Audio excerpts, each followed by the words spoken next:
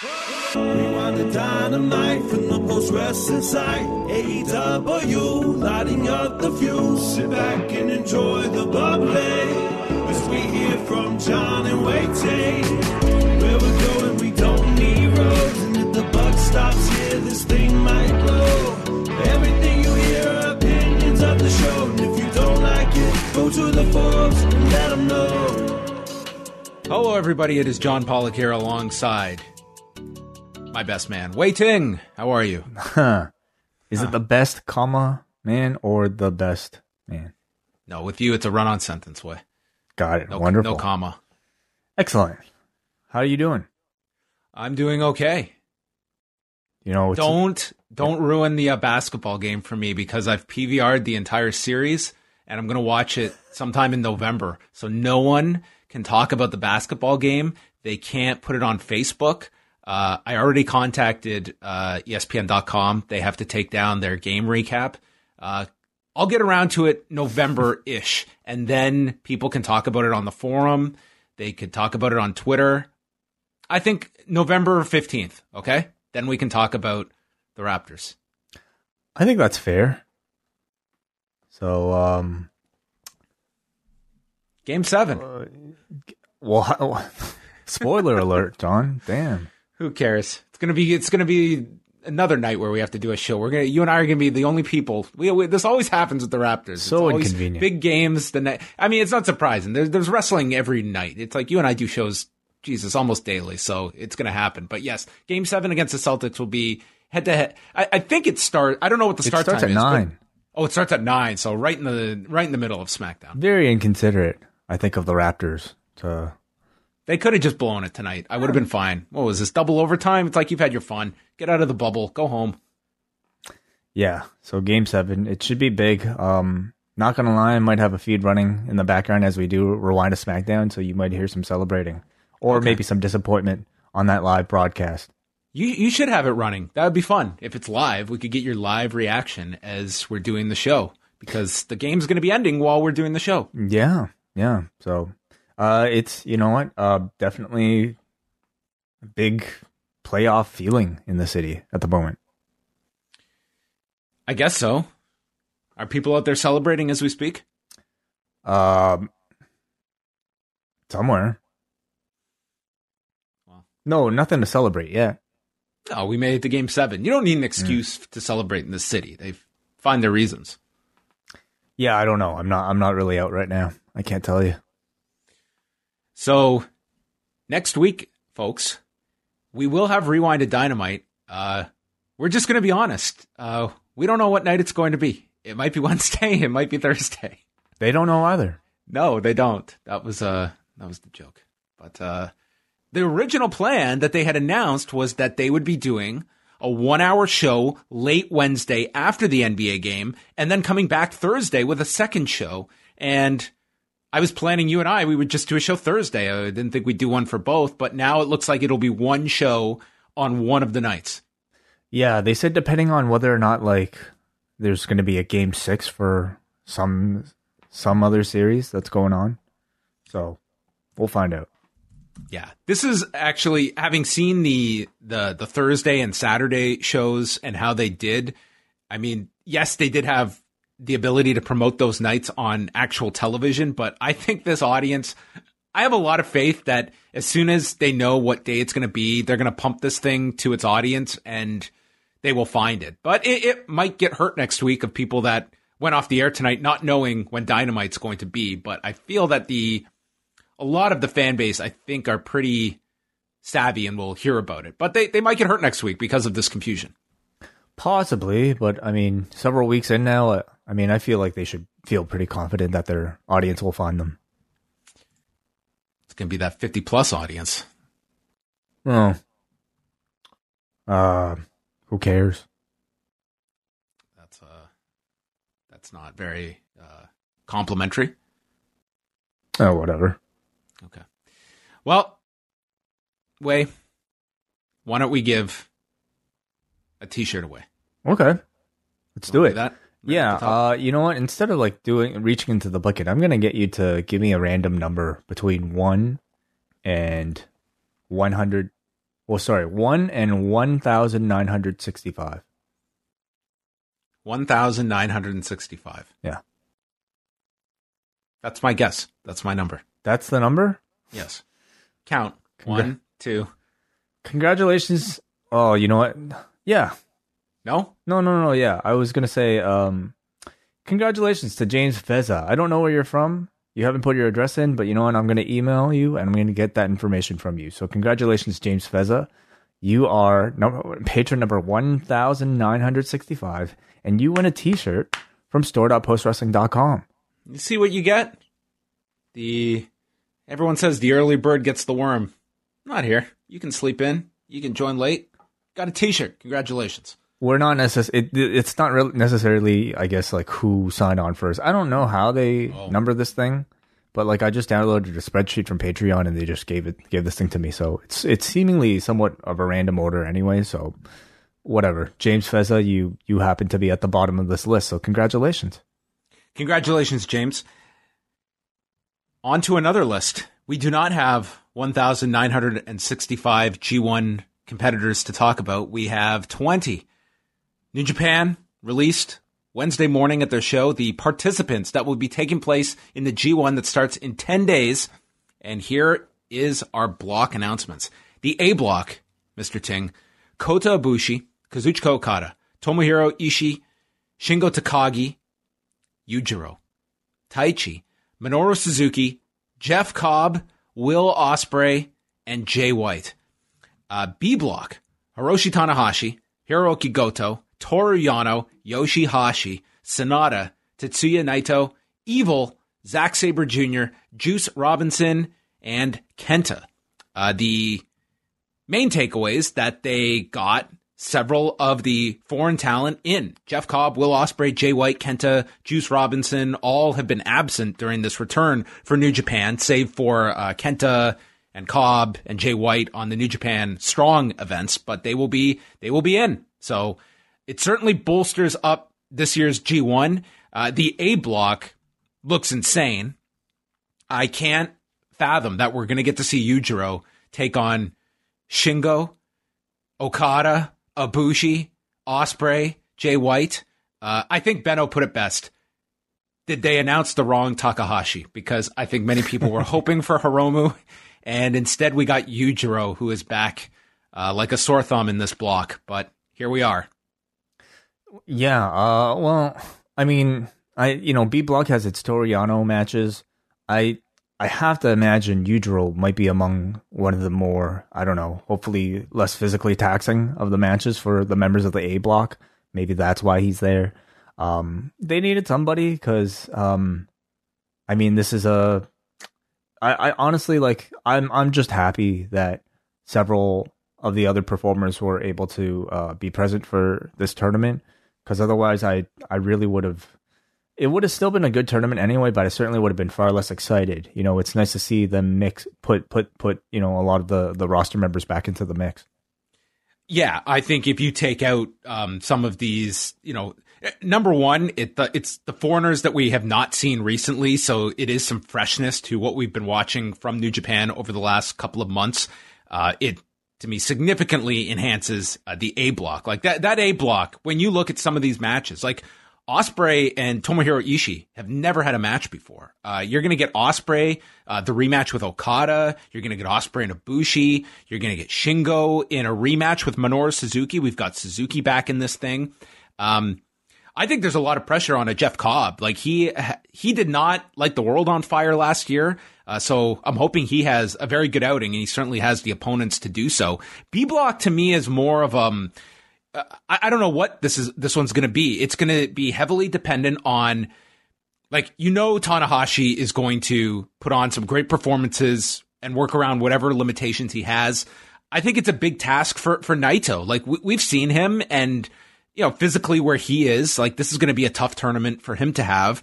And then you're going to be looking at guys to really step up, like a Goto, like a Juice Robinson, an Evil. Like Evil, to me, I think he's going to be booked very strong coming off this title loss. Like he could be one of those guys that goes undefeated for the first half of this thing before he maybe falters, but he could be one of the live participants right up until the end. So, I have more questions about the B block because the A block, I think, is going to produce some unbelievable matches. Yeah, of the two, A block probably looks stronger, but I don't think B block is any sort of slouch. I don't think the disparity is that big. I mean, you do have Zack Sabre Jr. in that block. You have Sonata in that block, as you mentioned, Hiroshi Tanahashi. I'm looking more so within A block, some interesting storytelling matchups. In particular, like between, you're gonna have Kenta take on Evil. These are two of the, perceived higher up members of the Bullet Club. And how is that match going to look like? You have Evil, not just rematch Tetsuya Naito, and this time with the 30-minute time limit. So maybe you can worry a bit less about that one, John. But we're also going to see Evil versus Sonata in this block. So yes. So several of these storytelling elements I'm more looking forward to than perhaps even the matches themselves. I'm going to be doing a preview show this Saturday with WH. We'll go through kind of our thoughts on both blocks. But if you had to handicap this way, have at it. Who is on your short list for each block? If you have like two picks to win either block. Definitely I would say Kota Ibushi, A block. Okada's always up there. Shingo Takagi, now that he's not never openweight champion, is a possibility. Can't really see some of the others. Maybe Jay White, he's always a possibility. On the B block side of things, Evil, I suppose, now that he's up there, could be Kenta, could be Sonata. Yeah, there's a lot of interesting, I think there's a lot of interesting options of where you can go with all of this. And we don't have any of the match announcements yet in terms of what is like where all these matches are going to be scheduled. But it kicks off next Saturday. So I imagine we're going to get some of those announcements hopefully over the next few days as this New Japan Road Tour winds down. And as mentioned, we will be running a pool again this year. So as soon as we find out what the cards are, we'll update those and send that along, and we'll give you guys plenty of time. In the meantime, listen to Post Pro Res this weekend. Just do your own research, because probably sometime within the next week we will put that up there before Saturday's, the 19th opening card. And we will also have, of course, our almost daily G1 podcast for members of the Post Wrestling Cafe, beginning with next Saturday, September 19th. We're also going to have reports up on the site after each G1 show and the preview show this Saturday with WH Park. So tons of coverage of the G1 that kicks off starting this Saturday. Moving over to Raw from Monday night, things kind of came back down to earth after the last 2 weeks where you had the combination of the newness, the freshness of the Thunderdome, as well you were coming off SummerSlam and to a lesser degree Payback. But this week, without any pay-per-view to come off of and no match announcements until late in the afternoon Monday, we saw 1,725,000 viewers tuning into Raw, down 9%. And this was the first week since the Thunderdome that none of the hours topped 2 million viewers. So that was down. They were also down in their demo from a 0.58 to a 0.48 this week, going against two NBA playoff games that were one after the other. The later game doing over 3.4 million viewers. And what was interesting is that when we look at the demo figures, like there were some big losses from last week. You also had the Labor Day holiday in this as well, but 18 to 34-year-olds were down 30%. Women 12 to 34 were down 28%. Those are the biggest losses. But what I found interesting was that the female audiences that did tune in, yes, they were down, but those that tuned in throughout the show, you had women 18 to 49 that actually grew in the third hour by 12%, and younger women stayed even. They dropped a little in the second hour, but then picked right up to their same level as the first hour in hour number 3. So that was a silver lining, that their female audience that tuned in were interested in what they were watching. And this week we had the second hour that actually outdid the first hour. So the first to third hour drop was somewhat lessened this week. But this this number drop, I think we knew that things were not going to stay at the level of the last couple of weeks. I think there was a lot to do with the Thunderdome, and secondary, I think coming off those pay-per-views helped. And next week, I think this is only going to be compounded once you have Monday Night Football that will be consistently running every Monday night. So next week we'll determine kind of what is the level we can expect with NFL competition. Yeah, certainly. And I mean, the NBA is not over either. No, you have the perfect storm of sports competition. You have the NBA, you have Major League Baseball that is going to be continuing, you have football, and to a lesser degree, hockey. It's like everything is going on. So it's going to be added more sports competition than ever for Raw in this fall season. I guess if you had to handicap this way, if I were to tell you next week, let's say 1,650,000 viewers, are you going higher or lower for next week's Raw? I'm going to say so much of it, I think, will depend on what they announce. I would say this Raw, they definitely could have done a better job of promoting whatever they had. Well, they have announced the champion versus champions thing with the two tag champions, and we got Asuka and Mickie James. Those are at least two matches they have announced, but I don't know if those are going to be significant swings among your viewership. Yeah, I'm going to say at the moment probably over 1.6 million, but probably hovering around what we saw this week. All right, we continue, and AJ Styles took to Twitch, and it doesn't look like this is going to be switching for AJ, because he informed us that, let's talk about the stream. Is it going to continue? And from the contacts that I've had, the information I got is WWE wants us to interact. I can't do this for the whole thing. But anyway, AJ confirming what's out there, that it looks like Twitch and YouTube will not be affected by these restrictions from WWE. And he noted that they were somewhat vague, but afterwards stating that, they want us to be doing this. He did not go into any specifics about the real names versus your names that appear on television. But he said that this stream doesn't appear like it's going to be going anywhere. And he didn't make any mention of anything beyond that. He also talked a little bit about having COVID-19, and that he did go home to quarantine for 10 days, and that because of the taping schedule at the time, he was able to go back after those 10 days and return, and just kind of repeated a lot of what he had said prior. But not that there was much news coming out of this, only that, he pretty much confirmed what's out there, that at least Twitch and YouTube seem to be unaffected. Yeah. We'll see. It did not. I mean, it's interesting to me how little the talent seems to have initially been told about this whole thing, and it does feel to me like everybody's kind of finding out at the very same time. But for now, that at least means Twitch and YouTube. Okay.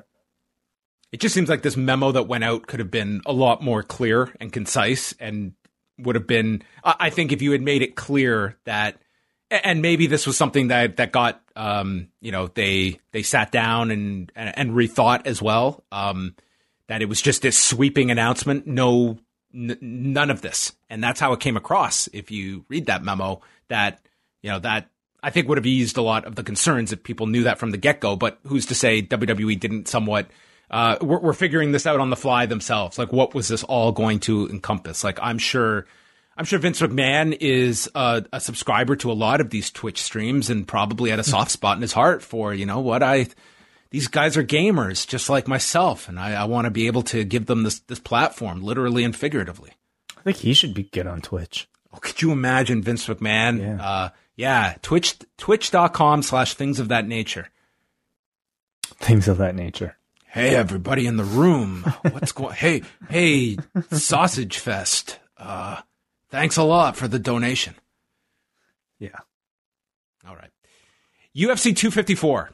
It's happening on October 24th. We talked about this earlier, but Dana White noted in his Q&A with the media on Tuesday after the Contenders series that much like the Khabib Nurmagomedov Dustin Poirier fight from last year that took place in Abu Dhabi, where this one will be as well, It's going to happen in the afternoon for North Americans, so not airing in the usual 10 p.m. Eastern time slot for pay-per-views. And I don't know if this was going to have a gigantic effect on Bound for Glory that night, but it's a big fight. Nurmagomedov and Justin Gaethje. If this was a smaller pay-per-view, I would say it'd probably be nil. I think if you are someone that was planning to order Bound for Glory, I don't know if a UFC pay-per-view is going to change too many people's plans, but it's a big fight. So I think it's not a bad thing for Bound for Glory that they don't have this going head-to-head with them that same night at the same time. I really, at this point, don't know what that crossover might be between, an Impact fan and a UFC fan. I mean, I'm not even really clear on what these numbers that Impact are doing might be right now. So I can't imagine it to be greatly affected by what a UFC running on the same day. Mm-hmm. It's it's something that Impact, to me, it would be a much bigger impact. Pardon the pun. If you had an AEW pay-per-view, I think they would actively move from going against any major UFC pay-per-view and avoid that. Perhaps. Yeah. Finn Balor won the NXT title on Wednesday night. Did you see the show, and what did you think of the match with Adam Cole? Yeah, I thought it was a very enjoyable match. The big story, of course, is the Adam Cole babyface turn. Yeah, at the end, I mean, they did the mutual respect, the backstage deal with the two of them, and yeah, the outcome I kind of expected. I thought they had a very, very solid match. I like that they started off the show with it and then built up to the steel cage match, and I guess now it is building up to whoever is going to be that challenger for Finn Balor, because they have a takeover in just a couple of weeks. I mean, certainly freshens up the entire thing. What do you think happens with Adam Cole?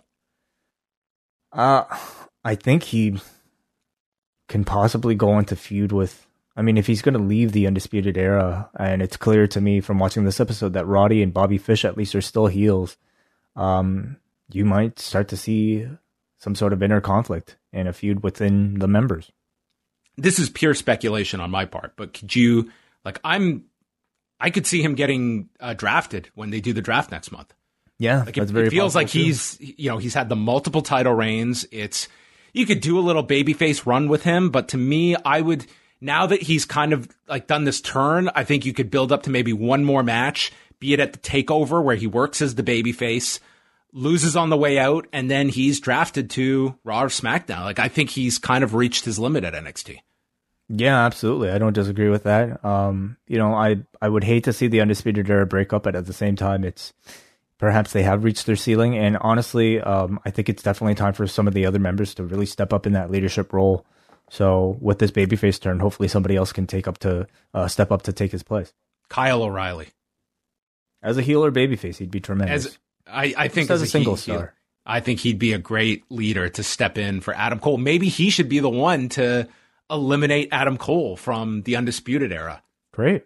And then maybe even bring somebody else in, to complete the four. But certainly a guy like Kyle O'Reilly is long due for more,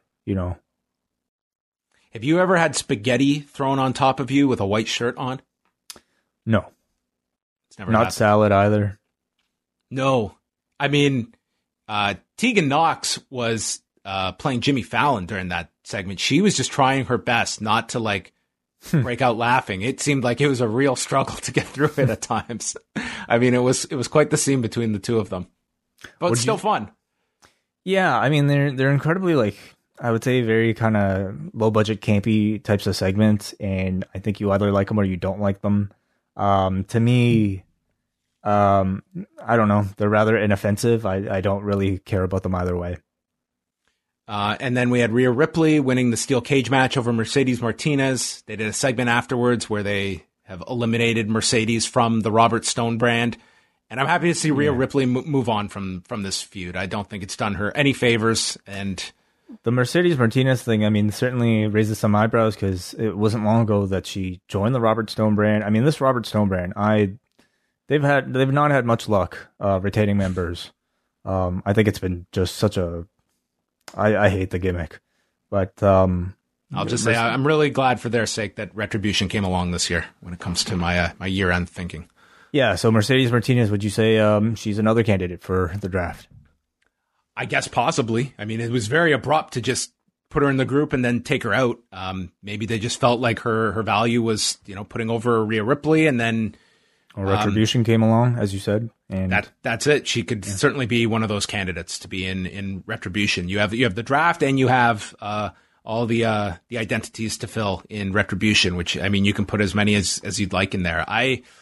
Man, it's a very tough introduction if you're part of this Retribution thing. Like they need to do something significant because, man, being attached to this group, it's getting this push, but man, it just feels like one that it's going to be shelved soon. I don't know. It doesn't feel like it has a long shelf life, is what I'm trying to say. It's certainly, like, it's always, these types of factions are always like that, right? They might, try to treat them seriously for one pay-per-view cycle. They'll all get beat up, and then they'll just go their own separate ways. But, in the end, like, if we're talking, 6 months from now, I mean, if Mercedes Martinez or Adam Cole or, Donovan Dijak, they come up to the main roster as just kind of, standard roles, that's ultimately, to me, what matters, not necessarily the introduction. And the NXT ratings, we should have them out on Thursday, with everything delayed this week with the holiday. But there you go. Those are some news and notes. Of course, you can go to postwrestling.com for all your latest news. We also have an interview up there that Andrew Thompson conducted with Vampiro, who was very impressed with one Andrew Thompson and his interview skills, as he should be. Yeah, absolutely. So, again, subscribe to that YouTube channel, everybody. What's the YouTube channel? Andrew Thompson Interviews. Just look for it. Andrew Thompson Interviews on YouTube. Andrew Thompson Interviews on YouTube. Okay, let us move on. As we mentioned, we've got plenty of shows coming your way. Friday, we are live, 10:15 p.m. Eastern Time. Forget about that basketball game. It's all about Rewind, a SmackDown live with myself and Mr. Ting. We'll have the basketball game on in the background. Maybe some way-by-play. Oh, very good. That's a new one. Saturday, it is Post Pro Res with WH Park and myself. We will have a preview of the G1. We will dive into the blocks, potential outcomes, and WH will just tell us exactly what's going to happen. Plus, we will look at the Champion Carnival that's kicking off and Noah's N1 Victory Tournament, and we'll catch up on whatever other news and notes there are going on in the world of Japanese wrestling. And then Sunday night, I'm dropping my interview with Keith Elliott Greenberg, the author of Too Sweet Inside the Indie Wrestling Revolution, for a fun chat discussing that book and the entire independent wrestling scene as we know it, and undertaking quite the project of documenting the formation of AEW and having to figure out when do you go ahead and publish this thing when there's so much happening on almost a monthly basis. So we'll talk about all of that with Keith Elliott Greenberg Sunday night with the post interview. Yeah, quick plug for what's on the Patreon right now, and that's recently released last night, our Rocky 2 review. We've been going through all the series, and this was the second iteration. If you wanted to hear the first Rocky review, we put that one up for free last week on the free feed. So if you just scroll down, you can hear it, and if you want to hear the latest iteration, it's up on the Post Wrestling Cafe feed. Always fun chatting about these films with you, Way. Yeah, it's definitely nice to get outside of professional wrestling or MMA once in a while and just talk about a film using professional wrestling, tools of criticism. If you get around to watching it, this last weekend, I watched the David Arquette documentary. Oh, yes, I've been meaning to for sure. So yeah, okay, we'll maybe have a chance to talk about it at some point. A TBA review, but if we get into G1 season, all bets are off, so no promises. Okay, Dynamite, Wednesday night, coming off of the All Out pay-per-view, which was a somewhat malign pay-per-view, I will say. I think certainly when you are looking at past AEW shows, this would be falling at the bottom. There was a lot of criticism levied towards AEW, and this was coming out. How would they respond to that show, where this is a company that I do feel has their ear to the ground on what that reaction was and seeing what kind of reaction they would have here. So Tony Schiavone is outside the building, and two vehicles pull up, nose to nose, and there are Chris Jericho and MJF. And they immediately start talking about the other's match. And Jericho thought that Moxley cheated and guarantees that one day MJF will be champion.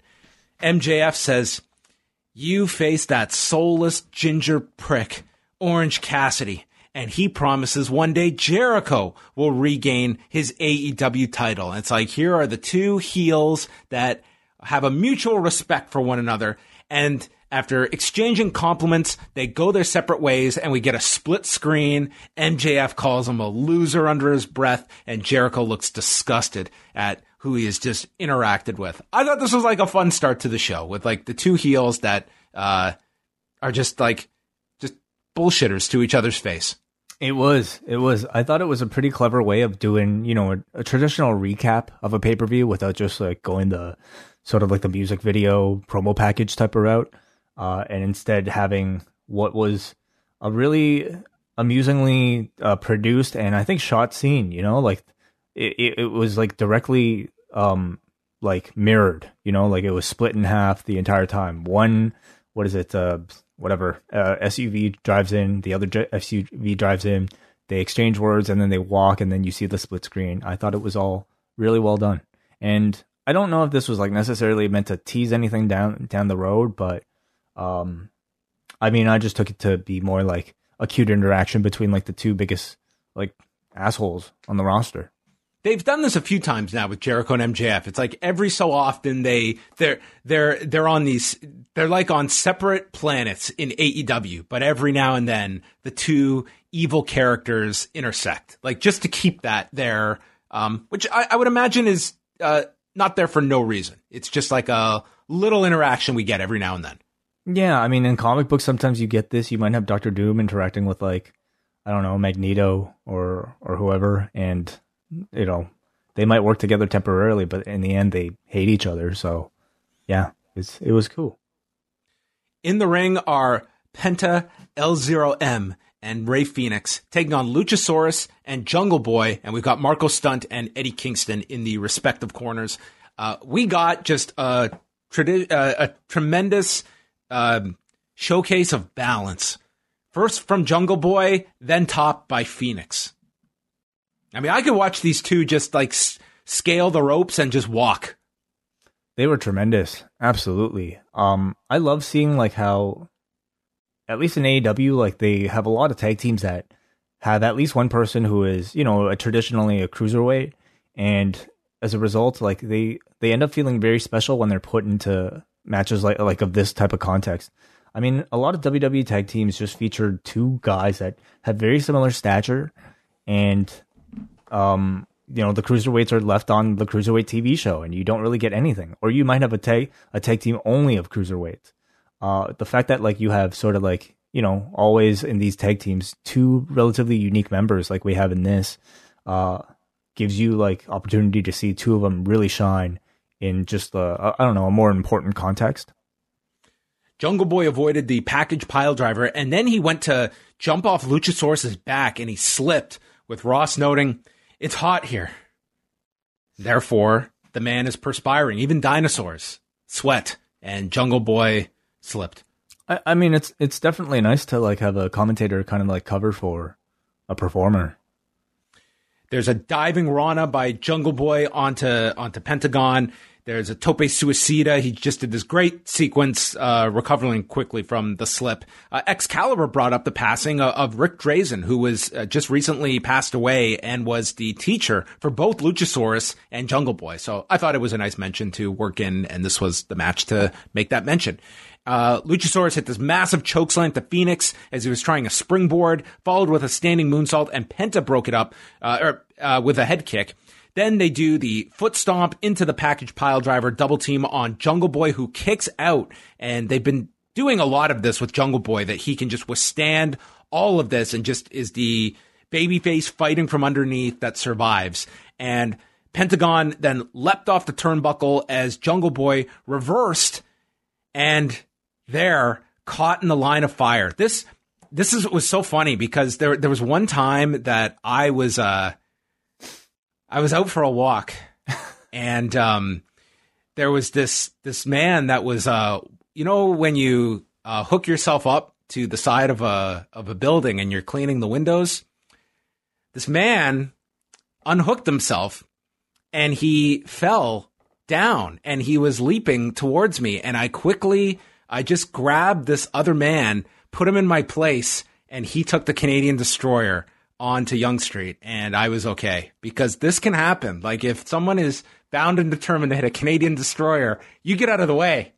And when you're in the mindset that I'm hitting a Canadian Destroyer, there's no going back. There's no Matt Seidel, I can stop myself in midair. Like, you are committed to the Canadian Destroyer. And here in Canada, just Destroyer. But unfortunately, Phoenix caught in the line of fire here. He takes Pentagon's Destroyer, and Jungle Boy rolls up Phoenix in 9:28. Yeah. Drive-by Canadian Destroyer. It's a terrible tough thing. Yes. I thought this was a really good match. In particular, Jungle Boy and Phoenix, both incredibly impressive here as sort of like the counterparts to each other on their team. And the heavies, in particular, like Luchasaurus, looked great throwing Phoenix around. It was really good high-level opening tag team wrestling to start the show. Fun match. It's four of your solid teams rehab the Jurassic Express a bit. Yeah, coming off the Young Bucks match, and obviously they are. This win was to build for something that we'd get to later on. But afterward, Phoenix starts shoving Pentagon, Butcher and the Blade get in the middle, and Eddie Kingston. Are we done? Are we done? He tells them all to stop it. He's pissed off. Where's your little British friend? He goes to the Blade. Where's your wife? Where are all these people? I'm here for you. What happened in the Battle Royal? There were 5 of us, and we blew it. He brought up Phoenix kicking Blade in the face. Doesn't buy that it was an accident. He said we should be running this place. And he tells Pentagon and Phoenix to shake hands, but Penta just shoves Phoenix. Kingston calls Pentagon his best friend, and he demands that they shake hands. They finally do, and Kingston inserts the line that he was never eliminated from the Battle Royal. I forget what exactly that meant. Was he actually not eliminated? I guess, I didn't go back and watch the ending, but I'm imagining that when he ended up, because remember he was seated on the turnbuckle, I'm imagining he didn't go over the top when he got there and then got launched off the turnbuckle to the floor. But I would have to go back and check. I guess it was one of those probably not planned endings, but one that just happened, and therefore they'll probably just fill in that gap. Like Archer chokeslam Kingston onto Butcher and the Blade was like the last off the turnbuckle, right? Yeah. And that wasn't an elimination? Okay. Well, I just think about like what the intent behind a segment like this might be, and I mean, I guess the this faction have not necessarily been all that successful coming off of the Battle Royal and now this match, and but the one common factor that they have to keep them afloat is Eddie Kingston and his great counseling skills, which were showcased here, and we learned that they basically consist of him yelling as loud as he can at the problem until it goes away. Are we done? Yeah. So this dude's got to do commentary for at least like a match or two. Oh, he'll be great, I'm sure. I'm not exactly sure if Eddie Kingston at this point is still after the person who won the Battle Royal, or if this was just him trying to protect him, saying he never lost. But certainly, like on the microphone, he still feels very much like a hot commodity. No matter how much this team lose, he can talk himself up to feel like a big deal. And the idea of like one guy leading 2 tag teams. We'll see how that goes. Yeah, one of the themes of the show was how deep this tag division is, and that became a focus. All these teams, and even new teams, have their eyes on the tag titles. Like, I thought they did a really great job of making these tag titles feel coveted tonight, and I hope if this is a kind of theme that they're going with, either you break off Pentagon from Phoenix and get Phoenix back into a babyface role, or you kind of get these two rolling, because I just think that they have sort of been in this place for long enough that I would I would want to get them something focused upon beyond just being Eddie Kingston's backup. Yeah, I mean, I think as single stars, they could still both function really well, both going for two separate sets of titles, with Eddie Kingston and kind of being their mouthpieces. But it looks like maybe they could possibly split them up. Jake Roberts and Lance Archer are out in the rain. Jake was wearing this t-shirt that had a strip of snakeskin just across it. It's quite the shirt. He said, "You might as well get wet and enjoy it. Moxley, you'll get wet, sweat, and piss yourself when we grab a hold of you," which is like, that's a lot of bodily functions at once. You're, Archer just says, "You've been champion for too long." These segments, I will say, like, they are so focused on Jake. It's like you have no memory of Lance Archer. It's only Jake, because he just is, what is going to come out of this guy's mouth, and how is he going to say what is coming out of his mouth? I do feel like that's changing. We've seen Lance Archer take a bigger role in these types of segments. He's not just a guy in the background. He's cutting promos now himself. And in my opinion, he's the only person really making any sense in these segments. Jake, whatever he says. What are you talking about? Whatever Jake says sounds really interesting. By the end of it, I'm not exactly sure what he's talking about. Lance Archer actually like kind of focuses and talks about like his opponent and everything. Well, like, I mean, his is more of a generic kind of "I'm going to beat you up" type of promo, but Jake's is as well. It's just a very different way of doing it. Jake Roberts calling Dark solo, just screaming. Wow. Look at these squirrels. Are you a squirrel? Someone needs to put like a YouTube video together of like the best of Jake in AEW, because he's had some doozies. Mm-hmm. Matt Hardy walks out and got a hell of a reception. And how do you think the crowd sounded this week? I thought in spurts, like with certain appearances, they got lively. But I still don't feel it sounds overwhelming. But I've sort of just relaxed my brain to this is what it sounds like at Daly's Place. I thought the show overall definitely sounded better this week than last. Sounded better than it did on Sunday, too. It sounded like in this segment, at least, there was some canned audio used underneath.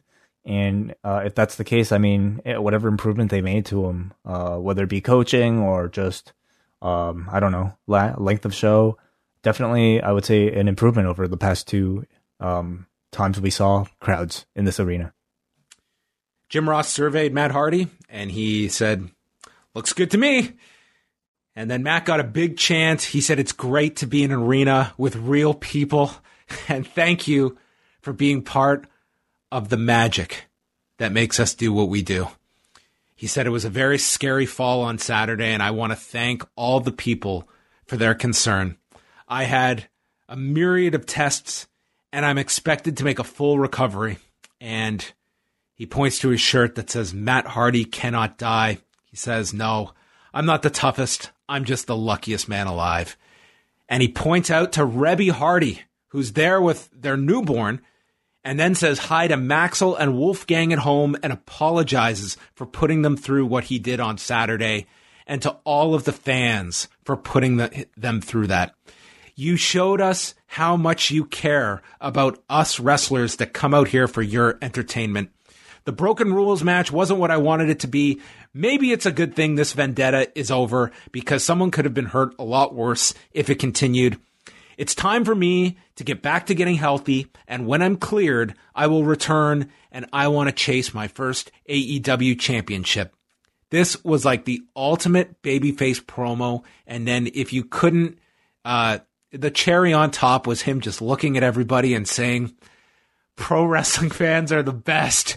And this crowd just loved Matt Hardy. Like, this was the guy that just came out, and I was kind of curious. Like, AEW took so much flack for Saturday. Like, was there going to be any kind of like just, little dig at like the reaction to it? Like, this was the complete opposite. It was like, okay, Saturday was a bad deal and we're moving on from it. thank you for your concern. They could have been like somewhat vindictive to their fan base, and they were not here. And I just thought this was like, how could you not be rooting for this guy by the end of this promo? It was just like, and I was so happy because part of me was expecting, my God, Sammy Guevara is going to jump him at the end of this. And I don't think there's a soul that wants to see this feud continue. And I was glad that this was just on its own. It was just like a really nice moment for Matt Hardy, who I guess is going to disappear for a bit and then come back post Sammy Guevara feud. Yeah, Sammy had to sell that injury too, right? Like falling off the scaffold. He shouldn't have been on the show. No, not at all. Which is what he was doing, I think Jericho mentioned. But, this seemed to me very much like... I think a really good, honest attempt at sort of controlling the bad press that AEW's received by having Matt Hardy come out here, thanking the audience for their concern and saying, you know what, we shouldn't have done that. Or essentially him saying it, kind of taking the blame on himself, saying, this was not the match I wanted to have. I'm sorry I put everybody through this. It was, I think, a way of basically shutting down the conversation, after this. Certainly, like... if it happens again, people may be able to raise fingers, but in the meantime, it feels like a conclusion to this story. Like it feels like it's an acknowledgement, and that like they are appreciative of the concern. Now, he said he's going to take time to heal, right? Yes. So did he have a concussion or not? Or was this just a precautionary healing? What are we talking about here? He never, I was very curious to see if he would address, if he would say one way or the other. And the announcers didn't say anything about it. It was, the last was Rebby saying one thing and Tony saying another. And I thought it was interesting, the fact that Rebby was here. And I think just the fact that they showed her on camera, I'm not going to say this was the intent of it, but the result was you seeing Rebby, that kind of showed that, hey, we're all on the same page now. Rebby was there. She was applauding Matt. And I think for AEW, that was a much better look for them than Saturday and Sunday were. Yeah. So... but did not specifically state the concussion, but said when he's cleared, he'll return. So that was the language. Angelico and Orange Cassidy. Jack Evans is out with Angelico, and early on, Angelico is just using all these. First of all, Orange Cassidy is looking out towards the hard camera, and Angelico just walks up to the side of him and drills him with this straight right hand. Orange Cassidy demonstrating the peripheral vision of Rocky Balboa. He just walked up from the side and just drilled him in the face with a punch. Well, half the time, how did you not see this? Half the time he's got his eyes open, but he's actually asleep. Right? He could have been sleeping. Yes. Yeah. So Angelico just applied all these cool submissions, including the Navarro Dose, which is like a backslide setup with the leg tied around the body. Did some cool submissions here, then misses him in the corner, and Cassidy just goes on offense with this sequence, including a swinging DDT and ending with the orange punch to win in 3:13. And they emphasize Orange Cassidy has been unhinged now. It's Orange Cassidy, the badass. That's what's come out of this Jericho feud. He now has this attribute where this guy gives a shit. The challenge now is to push. They've really been given a gift in I don't think anybody expected, a potential top star in Orange Cassidy to develop this strongly over the course of this year. So I would say they've really been given a great gift in him. Chris Jericho has done a tremendous job of elevating him to a serious level. And now the goal is to move him on from the Jericho program into other programs. And it's going to continue to be tricky. But especially it would have been even trickier if he didn't evolve and didn't change his character.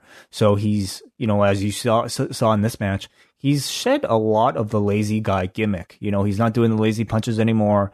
I wouldn't say he wouldn't do them ever again, but in a context like this, just coming off of the Jericho match, he was presented as a much more typical cruiserweight high flyer in ring, but one who is exceptionally popular now with the audience. So I think it's the type of change and evolution everybody wants to see. We want to see this guy challenge for like the TNT title. We want to see him eventually challenge for the AEW championship too.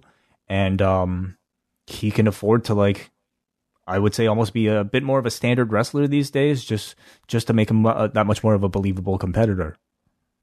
Yeah, it almost requires a reason for him to revert back to that character, which has been his bread and butter for so long.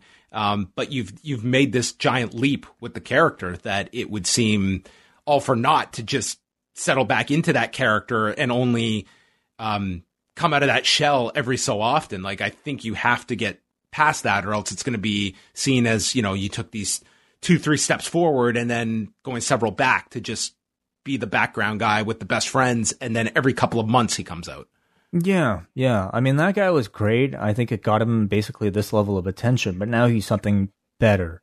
He's something that is able to make this company even more money than what that guy was. So as sad as we may see, you know, those kind of lazy dives not happening anymore, they definitely did have a shelf life. And I think we have to be thankful that he didn't fall into obscurity, you know, and that he can move on from it into something potentially, you know, bigger. So he's my final candidate to do commentary on Dark. And the week he does it, who does he bump out of that seat? Who's furious? Taz. That's it. That's how we get to Orange versus Orange. Ooh. Yes. I think there's a lot of I was going to say juice, but there's a lot to that feud. I think that's like a good segue, but we'll see. I'm sure they have like a solid idea. I hope it's a bit better than just, hey, you stole my color. No, it's a good line, but it shouldn't be the basis, fighting over a color. Santana and Ortiz jump Orange with the rod, and the best friends run out, and Chuck Taylor gets on the mic. I was like typing down my notes, so I'm not watching the screen. And man, sometimes when you're not watching someone talk, you associate another person that has a familiar voice to that person. Try not to think of Shane McMahon the next time you hear Chuck Taylor talk. Really? Like, okay. There's definitely I'm not going to say like it's verbatim, but it's close enough between the two. Interesting. Shane's a little more higher pitched, but it very much struck me. Taylor calls them ding-dongs and tells them to meet them in the parking lot next week. Trent says you can shove your apology up your ass. We're not coming to hug or have fun. We're here to hurt you and make my mama proud. And the best friends in Orange hugged to end the segment. It was really nice to finally see a best friends serious, fired up promo. To me, this was like the type of tone that was missing from the last time they tried to build up to a match between them and Proud and Powerful. I think it's something that this team has been sorely missing. You know, much like Orange Cassidy had to shed the I don't care type of gimmick. I mean, best friends have to do that, I would say, even more. So this to me was like a nice change. Alex Marvez. He is outside of the Young Bucks locker room. I've never seen a man so awkwardly knock on a door and await an answer as Alex Marvez did. Maybe he knew what was to come. And he just says, guys, I'm sorry, they're not here. And then the door opens and Matt and Nick super kick Alex Marvez. And this would lead to both being fined $5,000. $5,000, wow. Well, yeah, they're badasses now. Yeah, they're very I mean, it depends on what portion of the evening that you catch the Bucks at. I mean, sometimes they are very sympathetic and want to mend fences. Other times they want to super kick a interviewer's head off for interrupting them. Kip Sabian and Penelope Ford came out. Tony Schiavone was there to interview them, and Schiavone was told by Sabian, if we wanted one of the broadcasters, it would be Jim Ross, who looks like he likes to have a good time, and they sent Timmy away.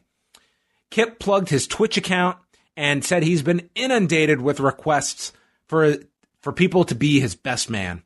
And he goes to introduce the best man, and out walks independent wrestling sensation Puff, who comes out and he was told, no, you're the best for subscribing to my Twitch stream. And why don't you do what you do best, taking up space. But don't forget to resub next month. I don't know if enough people are familiar with Puff that would have I wasn't. was going to react to this. And I would have said the same if this was an episode of Dynamite here in Jacksonville with 5,000 people. But nonetheless, this was it's the type of audience that'll like some will get it. Some will definitely get it. Yeah.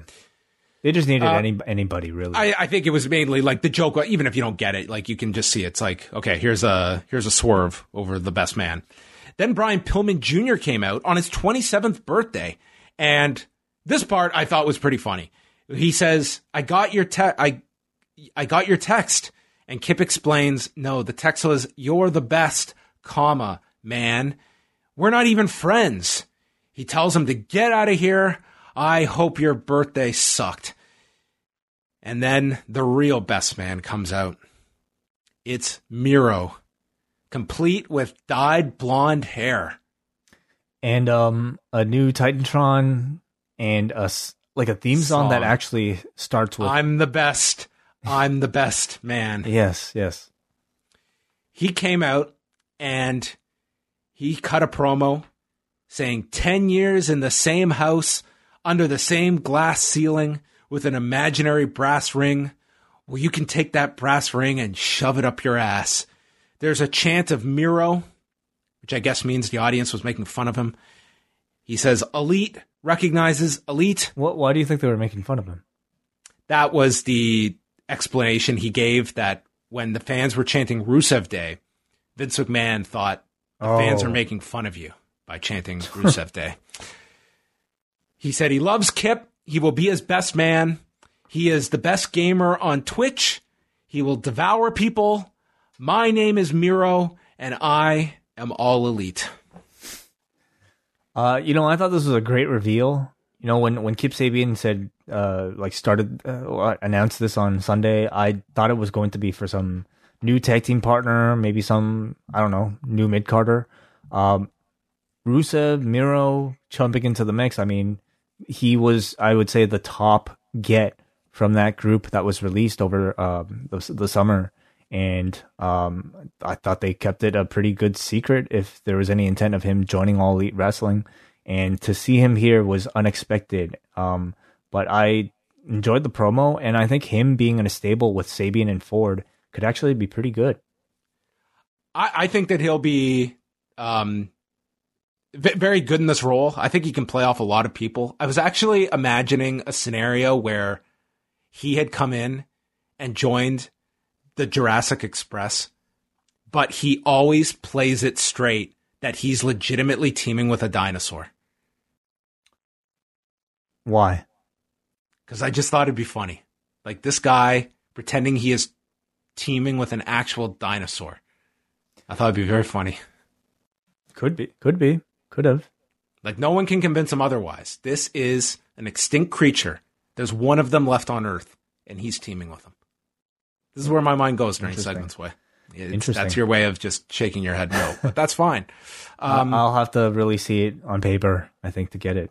But how did you feel about going the direction of taking your shots at WWE? I mean, we've talked about it, when guys do it, and I do think that there is an audience that totally wants to hear this stuff, and others that will look at it and kind of groan that that's the introductory shot that you take. But I mean, there's people that expect it and people who want it. I think in Rusev's case, it's to be expected because the guy came in, I think, with so much.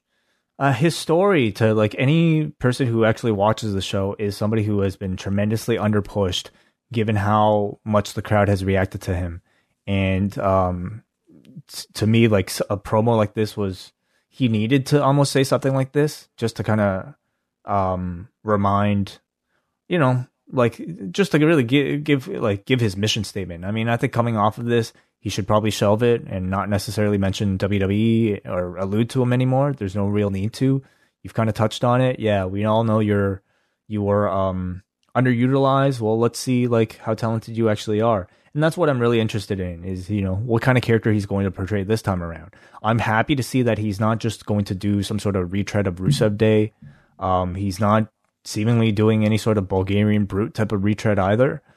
It seems more though like to he's me, probably limited in like what kind of character he could do in like playing off of I that. guess what I meant was like, shirtless guy who just like rarely speaks, that sort of thing. Instead, he came out in a t-shirt, came out like dressed as a normal human being, plugging his Twitch channel. And that part has me, I don't know, at least a little bit curious. Are these two simply going to be bonding together because of their love of Twitch? Are they going to be video gamers? Maybe Miro's also an energy drink consumer. Oh, that too? Okay. But yeah, the Twitch thing, how they're going to... I mean, they certainly made great mention of it, both of them. I think the jokes are officially over for like the Twitch stuff. I think it was a very small window to get your little jabs in. And I don't know if they work so well on TV as opposed to a Being the Elite kind of show. I just feels like, okay, we got it, the Twitch stuff. I don't think it needs to be a permanent part of... I mean, for Kip Sabian, there's a selfish reason that, I'll just plug my Twitch stream every time. For all of them, for every wrestler now, I think there is a line where it's less of, okay, wow, they're so edgy taking the shot, and more so it comes off like you're the number two. That's just like, it almost is a little petty. In this case, I didn't even think it was really them taking shots. I think it was actually like both Kip Sabian and Miro just wanting to publicize this the Twitch channels that they have. I certainly hope like there's going to be more to the story than simply these two meeting on Twitch and being friends, and I just hope Twitch doesn't become a part of their personality and their characters, but especially in Miro's case. But I mean, maybe they'll find a way to make it work. When's the wedding going to be? They didn't announce a date. Yeah, I don't know. You've got to they need a Rusev to date. That's right. Shivani interviewed Hangman Page. This was a sit-down they did earlier in the day. Tony's offered a drink, and he says, no, I've got to work. Page says his ribs are bruised, and he's going over just all the usual cliches, and Tony says, I don't want these bullshit answers. How are you really doing? And Page snaps out of it. It's like a wrestler that's going into character during an interview, and you just say, enough with this bullshit. Have you ever said that to somebody who's responded to you in character? I would always have my way around it. Like I would just press with a harder question, and 9 times out of 10 they would snap out of it and understand. Okay, I don't want to hear you in your character. Dan Lavransky was more abrupt. I don't want to hear these bullshit answers. He did once tell Tito Ortiz to cut the shit and stop cutting a promo when he was doing that referee gig for TNA. So Page says that for 30 minutes, he didn't hear the fans make a sound because they were holding their breath, anticipating the breakup of him and Omega, which is one interpretation. He says it didn't have to happen. FTR should not have been the number one contenders. It's his fault. The Young Bucks are the best team, and it's my fault that I lost 2 best friends. I was influenced by FTR by thinking I was just like them. My body is full of poison. And he almost says this to himself because Tony is moving on to his next question and kind of doesn't register the gravity of that. Here's a man saying, I'm just poison. He says that him and Omega had lots of problems, but they also had lots of victories, and he is confident they can climb back up and regain the tag titles and get through this problem. Mm-hmm. I like this. We get the contrast later with Kenny Omega, who has a very different analysis of the match. It was a very good, sympathetic babyface promo from Page. He's somebody who's shown to be very regretful of his actions and somebody who seems to be in a great deal of, I think, mental... instability or insecurity, I would say, in himself and his own actions.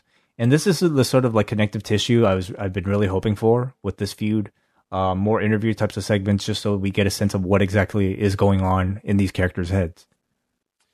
Yeah, because I think that when you just on the surface, it's Like, look at the length he went to avoid facing the Young Bucks. And this guy, like, it was him pretty much single-handedly rescuing Omega to win that match in February. Like, I think that you need a bit more explanation. Like, they kind of addressed it, the Bucks did, about you didn't think you could beat us again. And I don't know. To me, it's like, it's a bit of a stretch that he has gone to this length for the fact that they won. They beat the Bucks. So, yeah. Anyway. He did it himself.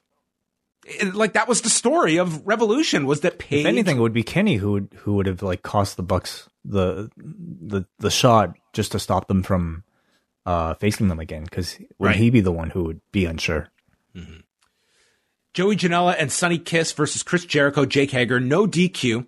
Janela goes after Jericho, and then Sonny Kiss knocks Hager off the apron and hit this spin kick on Jericho, followed by stereo missile drop kicks from Janela and Sonny Kiss, sending them to the floor. And Sonny Kiss did this handstand pose with Janela holding him up. Janela then attacked with a chair and got caught and dropped onto it. They attacked Janela. Jericho is sent into this chair in the corner. Hager and Kiss get tagged in. Hager then yanks Kiss off the turnbuckle into the splits. Some of the athleticism from Sonny Kiss was unbelievable in this match. Like, he's got incredibly, like, dynamic and unique offense, and in a situation like this, it was pulled off really well. Like, he had really great chemistry with Jake Hager, and like, it didn't look soft. Like, it wasn't like these elaborate flips where the landing is kind of like cushioned or not look so good. Like, I thought Sonny Kiss looked really good in this. It's sort of like Naomi does very much that similar type of offense. You know, a lot of splits, a lot of, like, I would say very unique looking kind of like kicks and things like that. But in this match, I thought Sonny Kiss pulled it off, like, very real, like, more realistic, you know, or more hard hitting. Janela, I didn't think clicked really that well. Like, some of the stuff with Jericho, it just felt like a little awkward at times, but the stuff with Kiss, with Jericho and Hager, like, I thought that really stood out here. There was one spot where Jake is going for a Hager bomb. There's a trash can on top of Sonny Kiss. And then as he goes for this Hager bomb, Sonny Kiss just lifts the garbage can higher, and Jake lands on it, selling the trash can, which, I mean, it was going to hurt him regardless of where this was, but I guess this protected Sonny Kiss a bit more. But it just seemed like this was a very ill thought out maneuver, which is kind of, you can buy as Jake Hager, who is like this musclehead who is not the brightest guy on the team. Well, it's a spot that's pretty common in wrestling. You put something in between you and your opponent as you're diving onto him, and it's only going to hurt your opponent, not you, right? Yeah, the ladders are always the worst. Which is why, like, this canner to me seemed incredibly unique, even though it was so simple. Just Sonny Kiss basically lifting the object away from his body, and then in turn it hurts his opponent. I mean, logically, it kind of goes against everything that, like, wrestling has sort of established for that type of spot. But whatever, I buy it. We now have something I'm going to just reserve as the death corner of the ring, where on the floor in the corner, they set up some contraption for someone to die. And it was Janela's turn on this show, where Jericho catapulted him into Hager, who caught him on the stage, threw him off the stage, and put him through a table. That was the last we saw of Joey Janela.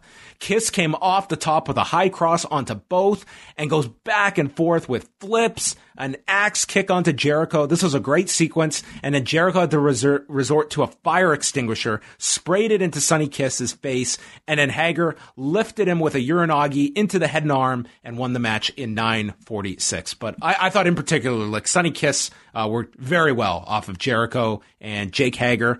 And first, how did you feel about the match?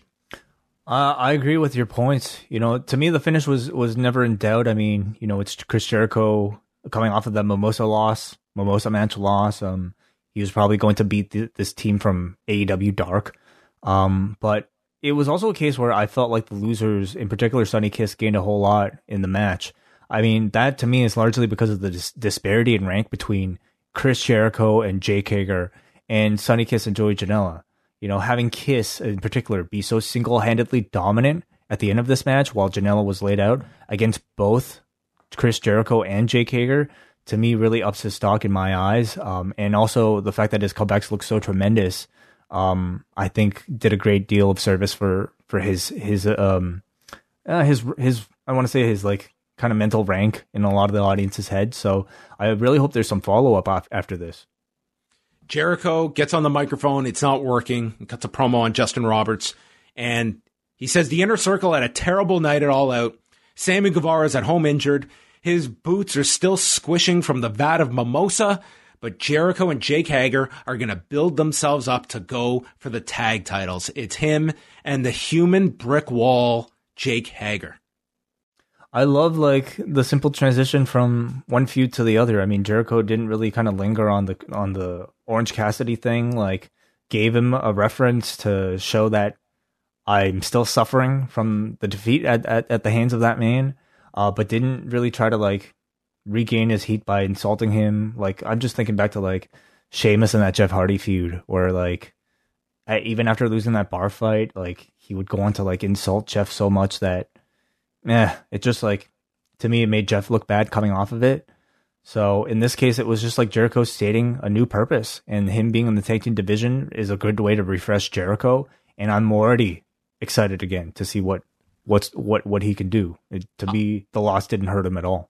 I thought this was great. Number one, it made your tag titles feel that much more important. Like, here's Chris Jericho, that's a goal for him to go after. It immediately says this main eventer is going for the tag titles.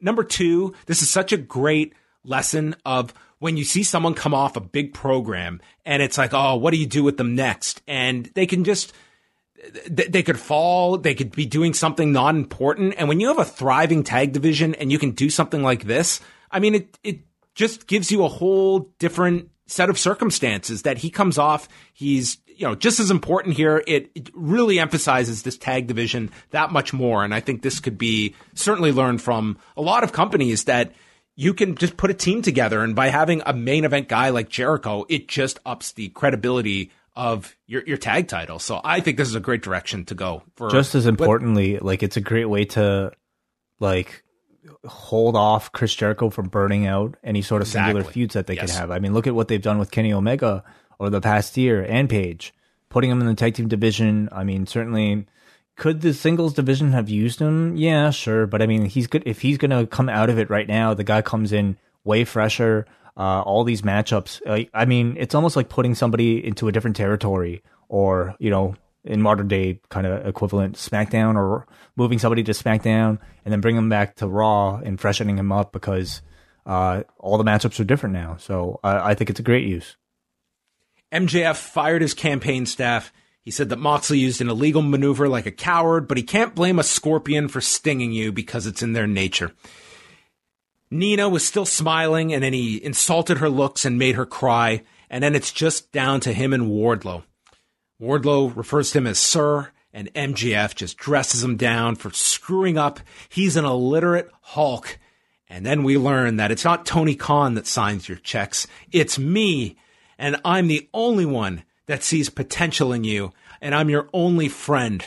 And he tells Wardlow to get it together, or else I'll have to put you and your family out on the street. And it's time for us to make a plan and get back to the top. And Wardlow just puts his head down and acknowledges that he is indebted to MJF. And I think that this is a really good slow tease with Wardlow, who is completely dependent upon MJF and clearly not realizing what his NXT level of interest would be if he went to the open market. But hey. Very true. I really like this. It was a way, again, for MJF to jump on into his next program. But in particular, it was a way to add a great deal of depth to this Wardlow character, who up until this point has really just been portrayed as muscle. He's the guy who carries MJF's ring and will step in and beat up somebody for him when he needs him to. But now we have an idea why he is a guy who is simply doing his job, who is doing this potentially unwillingly to provide for his family. So I think it's a great way of simply like making Wardlow this all of a sudden sympathetic babyface who is essentially being held hostage by this rich man that he's working for. And again, it reaffirms MJF's position as a top villain, even though he lost the match. What I want is the late December edition of Dynamite when MJF or Wardlow comes to him and says, "Can I have Christmas off, MJF?" Yes. And you do a Christmas Carol with these two. Yeah, and JF says you have to work. Sorry, this year you got to work Christmas and New Year's, and you can't have a Twitch channel. No, oh my God, that would be fantastic. He's not allowed to promote himself on social media. He owns the intellectual property of Wardlow. Yes. And I don't want you on any. You are an independent contractor that has no benefits. So lots of fun. When you think about it, think of like all the irons in the fire that you have for MJF. Like you have this feud eventually down the road. You've got the Cody win that he still holds. You've got the Moxley. He was cheated out of that. Mm-hmm. You've got down the road, like the feud of him and MJF, or sorry, not with MJF and Jungle Boy. That should be the big AEW feud 5 years from now. Like there's just so many things you have going with this character. Absolutely. And by extension now, Wardlow. So, the man's been in this company for like a year plus now. We'll see if he's ready for like a storytelling role, something beyond just standing next in this guy's corner. Jon Moxley did a quick promo. He says nothing gets easier with Lance Archer next. There's no shortcuts to this title. You can't talk, campaign, or litigate your way to the title. You have to climb through a pile of crap and I am the number one man in the sport, which I guess PWI 500 affirms. He says, what I feel in my heart and soul is that I'm unstoppable, and asks, do you really want to bet against me? I think this guy is such a perfect champion, such a perfect babyface champion. I really love this guy's promos. I just think every time this is your ass-kicking babyface that is not going to get outsmarted, and it's just the babyface you can easily get behind. And I think he's just fantastic for this role. I agree, and I really enjoy the way they've been booking him. As you mentioned, John, like he's not somebody who's just, somebody who just doesn't take shit from people. He's also a smart guy, and that for some reason has been kind of lacking in like top babyfaces. To be fair, I think they're doing that pretty well with Drew. Yes, on Raw.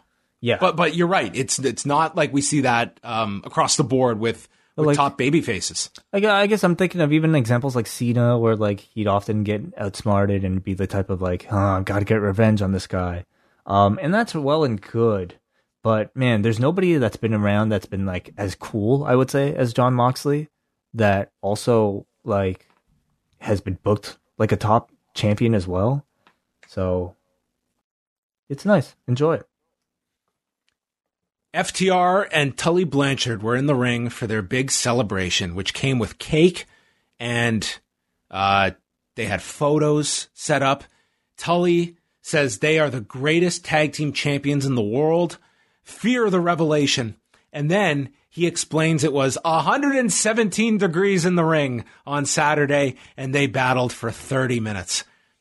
Cash Wheeler says that AEW has the deepest tag division in the world, and not all the tag teams, but a bunch of the tag teams were around the ring for this celebration. And he isolates some of them, including SCU. He said, it was our dream to face you. We grew up watching you. Can you imagine if you guys were still in your prime? If this was 20 years ago? They go to talk to Private Party. They don't even have anything to say to them. They anoint themselves the locker room leaders. They are top guys in AEW. Then Dax Harwood says that Billy Gunn is a legend, and he's not going to jump the line just because he's in some second-rate Hall of Fame. And next week, they're going to take on Luchasaurus and Jungle Boy, but it's a non-title match. And they state that there isn't a comedy gimmick with a cosplaying dinosaur that's going to run our division. And this prompts Jurassic Express to come in and said, we're not trying to start a fight. And they throw napkins at Luchasaurus and then run out of the ring. Marco Stunt and Luchasaurus proceed to take the ice cooler and dump it on top of the three. And then, in a first for professional wrestling, the cake made it through and got eaten. They actually ate the cake I don't think I've ever seen this in wrestling. They all got their paper plates and they were eating cake. No one's head got put into it. I've never seen the cake make it through. Monumental night in wrestling history. They had their cake and ate it too. Wow. Wonderful. Yeah, I really like this FTR celebration. I love Tully. You know, like, he sounds great. He just sounds great as a mouthpiece for this type of group. It was wonderful to see him, like, sort of at the top of a division, being able to speak and cut the promo for a top act. I thought all that was wonderful, and I loved them calling out all the tag teams that were situated around ringside. Gave you a good impression again of just like how deep the tag division is. Yeah, I mean, it's a great team to build this around, and Tully is a fantastic addition to them. Ricky Starks, dressed as Darby Allin, is back. He said, "I finally got injured, hurting my pinky and getting hit with thumbtacks, and now I can't skateboard with my friends." And he calls Darby reckless. No one wants to tag with him. That's why you sit alone in the back. Now you're at home, and the next time you're here, Darby, I'm going to beat your ass. This I found, I was less enthused with the Ricky Starks dress up last time. I enjoyed this one a lot more. Like, this guy's very good. He's a very charismatic performer, and I never doubted that before. But I thought this worked a lot better this time around for me. But I know you liked it the last time. I'm sure you did this time too. I did, yeah. I just get such a kick out of him, like, doing his depressed emo kid. It was impression. awesome. Like, that whiny voice was awesome. Yeah, I really that's a great heel tactic for Darby Allin to hone in on. Oh my god. Yeah, him coming out with the ridiculous face paint and just him, like, bowing his head, acting all like super goth. It was so funny to me. And the promo itself, when it was time for him to get serious, man, I thought this was my favorite promo on the entire show. His delivery is so smooth, and he has an actual point to these promos, and he was able to convey it in such a short amount of time. The intensity that he speaks with is, you see this guy perform, and it makes you wonder why AEW took so long to sign him. Why anybody took so long to sign him. Why he was so under the radar for so long. Because he is a top level speaker. Yeah, I mean, credit to NWA for showcasing this guy when few were aware of him. I mean, that was a lot of people's introduction to him. Great pickup by AEW. Presence. He just has loads of it. Tons of charisma. He's going to be future champion, for sure.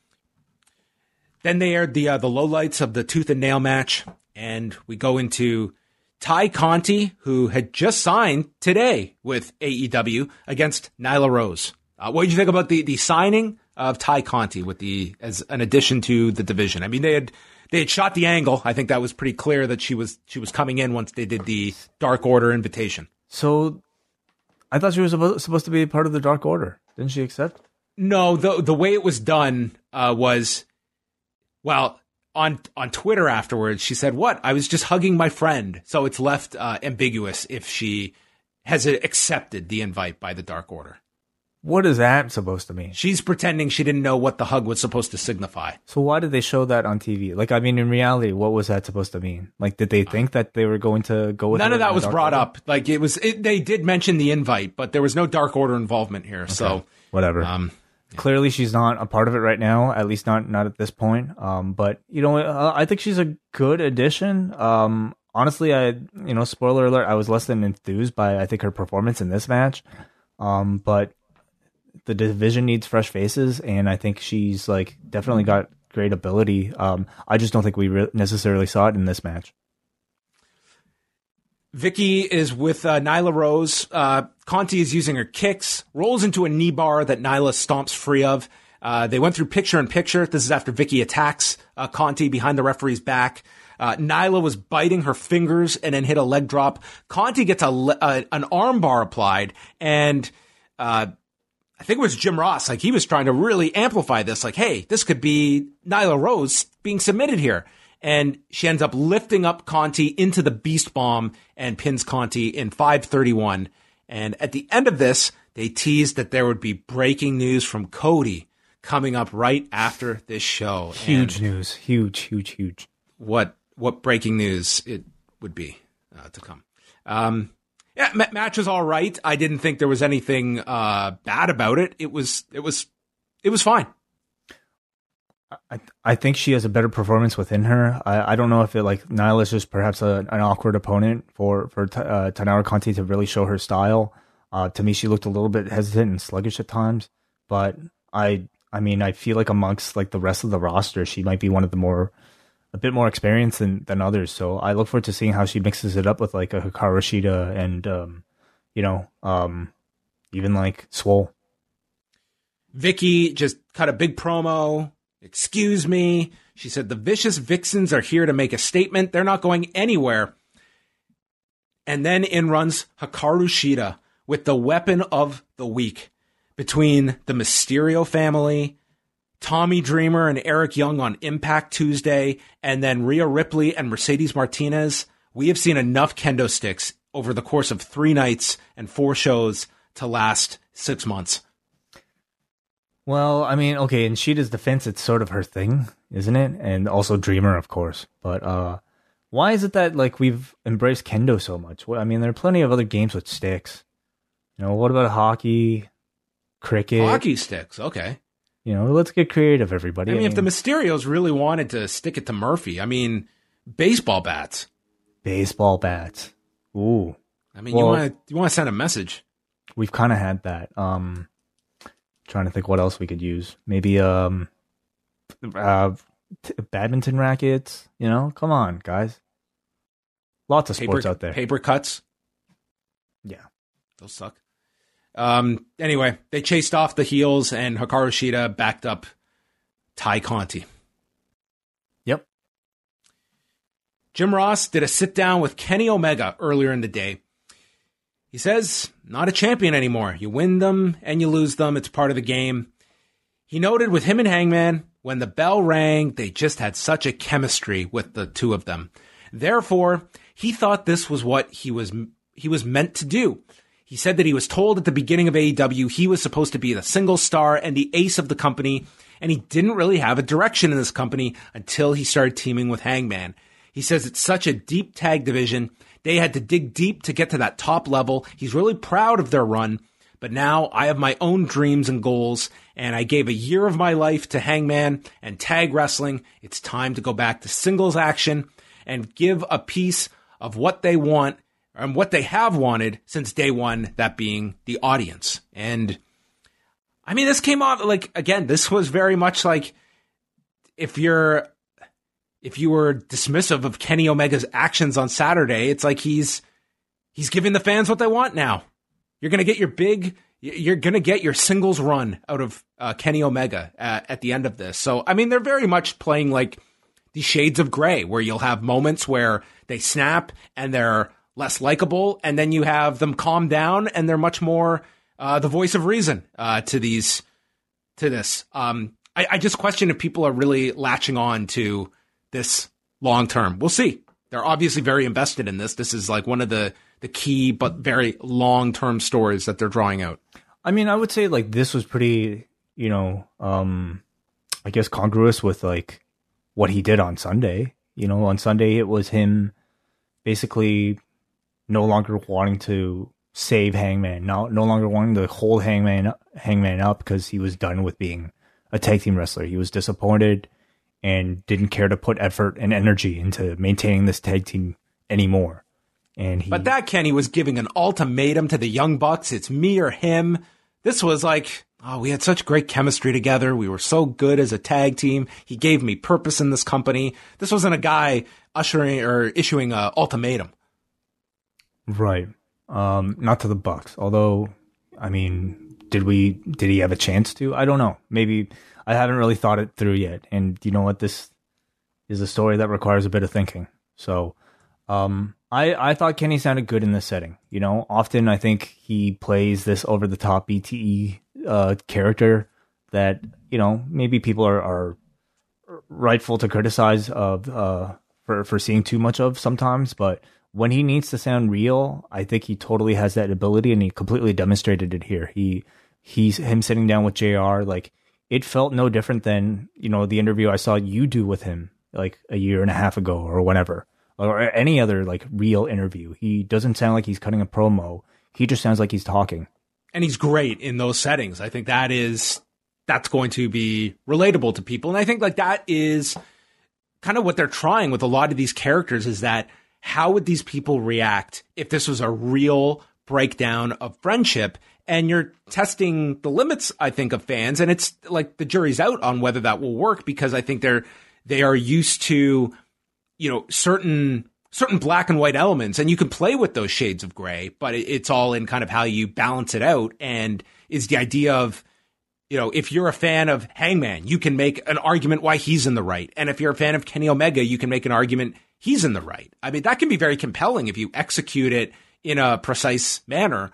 It can also be very difficult if the fans can't really choose a side and they sort of are just not invested in the story with that high drama where it's more defined roles. But I'm curious to see them try it out. It's given who's involved here, it's not going to be something that's just dropped or not handled with care. My request is that we just simply get kind of more instances of this, of, these types of like talking segments with these guys.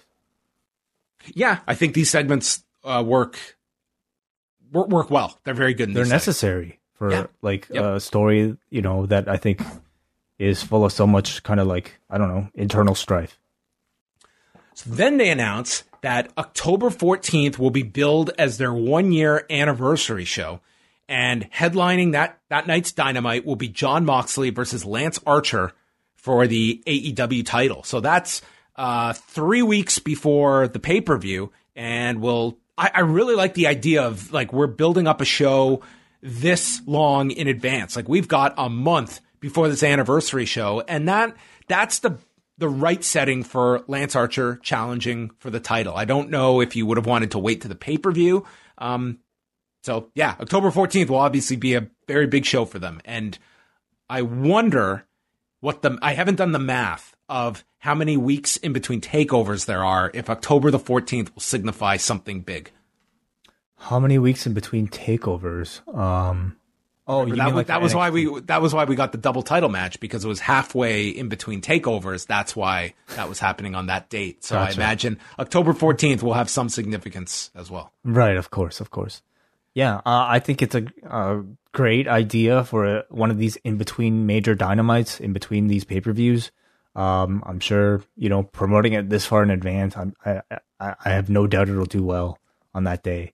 And Moxley versus Archer, it seems like, again, not as big of a match, I would say, as like something I would headline a pay-per-view with, but for a big TV show match, especially this far out in advance, and hopefully they can do great work with Lance Archer in the feud in that time. I think they definitely have the potential of building it up to a big TV match. You've got 5 weeks to build up Lance Archer, and I think they will go all in building him up so that this feels like an important match. And for all we've said, there will be a lot on Jake Roberts to assist with that. Do you think they acknowledge the New Japan match these two have had? I think they will. I think they will acknowledge their history. Yeah, these guys had a match in the Tokyo Dome. It's not just an insignificant match, right? Mm-hmm. I think they should. I think it builds to it that much more.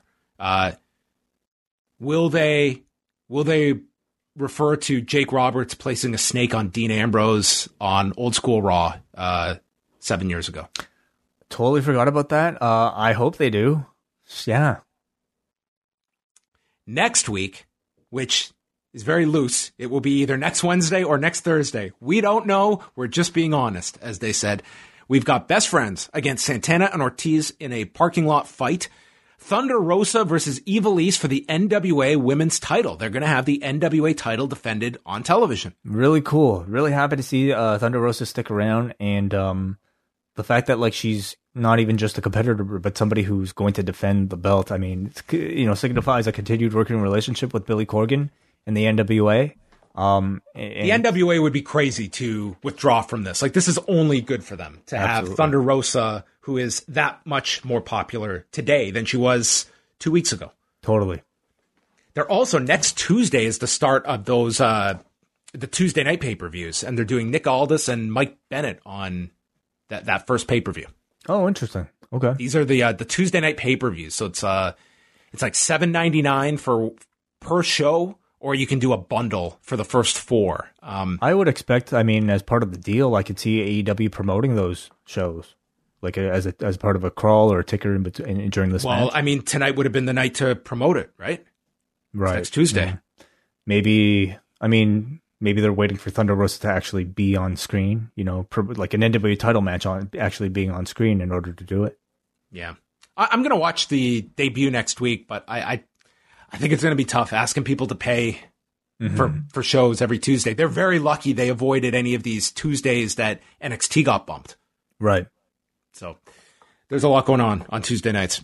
What else do we have here? FTR against Luchasaurus and Jungle Boy, non-title match. Jake Hager and Jericho against Private Party. MJF in action. And I think this will be very good. Hangman Page against Frankie Kazarian. Mm-hmm. Yes.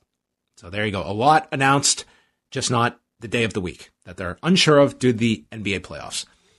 Main event, Brody Lee, Dustin Rhodes, TNT title.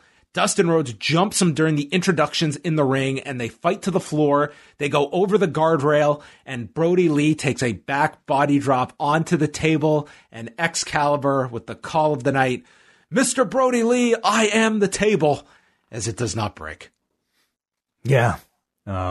It's the best way to describe that happening. They make it into the ring. They go through the picture-in-picture. There was a chant for Dustin, and then he does a Hurricane Rana out of the corner and a destroyer onto Brody Lee. Only gets a 2 count. He hits the crossroads. Brody Lee kicks out of that, and then he stops Dustin with a power bomb. They make their way to the apron. Dustin comes off with a cannonball and then hits the unnatural kick, which Jim Ross simplifies, or a low blow. Dustin takes out John Silver. I hope that is material for next week. And then he goes for a pile driver, can't get him up, tries the second time, delivers it to Brody, who grabs onto the bottom rope at the count of 2. And then Brody Lee comes back, pair of super kicks, discus lariat, and he pins Dustin in 10 minutes and 28 seconds. I thought that this was, I liked it. Like it was a fine main event, a lot of fire from Dustin Rhodes. This wasn't like your killer hot match, but I thought it was, fine for what it was of what you expected, like an intense 10 minutes from Dustin Rhodes. I thought it was a perfectly fine, it's a good TV main event. It was, I think, having Brody Lee hold the TNT title is certainly going to be a change of pace from like the type of matches we're used to seeing from Cody holding this belt. And it's like, to me, a good change of pace because he's got a much more aggressive brawling style. And he's going to be given time in these types of matches, and I actually quite enjoy like seeing, a more aggressive kind of like match to end the show rather than something a bit more technical, or at least in Cody's case, like I don't know, maybe kind of free flowing depending on who he was facing. But it's a heel holding this belt now, and I think he's going to go through a slew of like babyface challengers like a Dustin Rhodes that maybe might not be able to like gain as much as like the Cody defenses, because like the Cody defenses were always like, this guy from nowhere is going to get the shot at the champion. I mean, it's very much like Rocky 1, right? And at the end of it, if this person can last with Cody, they'll have gained a whole lot. With Brody Lee, it's more like, I'm a heel, I'm going to beat the shit out of you. Even if you survive, I'm still going to beat the shit out of you. It's more so about pushing Brody Lee at this point, which is totally fine too. But it's just going to be a different run and a different utilization of this TNT title. I know a big part of the story of the Cody match was this was a guy who was pushing the limit and overworking himself, and he ran into someone he couldn't handle. But just because of how concrete and one-sided that match was, do you feel that this match should have been at least, maybe not to the degree of that, but it shouldn't been so 50-50? But you saying they booked Dustin to look too strong? Should Brody Lee have looked that much more dominant in this match? Because the ultimate match is Cody coming for his revenge after he got blown out in that title switch. Right. I guess I didn't really think about Dustin looking too strong in this match. I mean, to me, I think, with AEW matches, there's always the idea, despite I think, like my complaints about like, what is it? Thunder Rosa last week. Like the idea, especially for a main event, is to like give you something substantial. And I think Dustin Rhodes at this point has been booked strong enough to be somebody who can give Brody Lee at least like a 50-50 style of match. You know, I don't think it really hurts like a Cody Brody match in the future. Dark Order came out to celebrate, and they're carrying out a limp QT Marshall and just dump him into the ring. Brody Lee kicks Colt Cabana out of the ring. He's still pissed off at him from the pay-per-view, wants him gone. They lift up Dustin only for Brody to hit him with a low blow, and they pose with the title. He looks into the camera, "Come home, Cody." And they kept promoting this news from Cody. And I misspoke earlier. I said that the main event was our TNT title match. The main event was our video that was released online as soon as the show ended. Everyone, are you sitting down?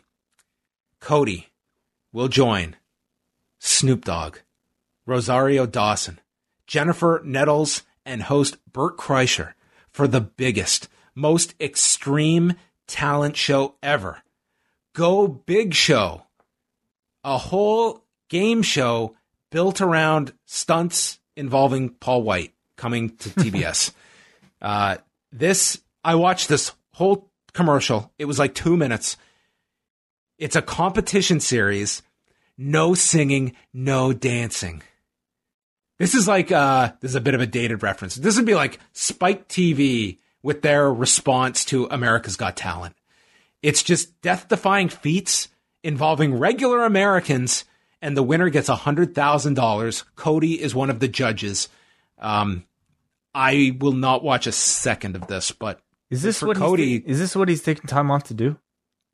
I guess it was like this was shot. I would imagine that this was something that he was working on. I don't know when this was shot though. Okay. Well, certainly, like this type of news, with them promoting it as big as they did on AEW, was met with some disappointment from wrestling fans, hoping for a wrestling-related announcement.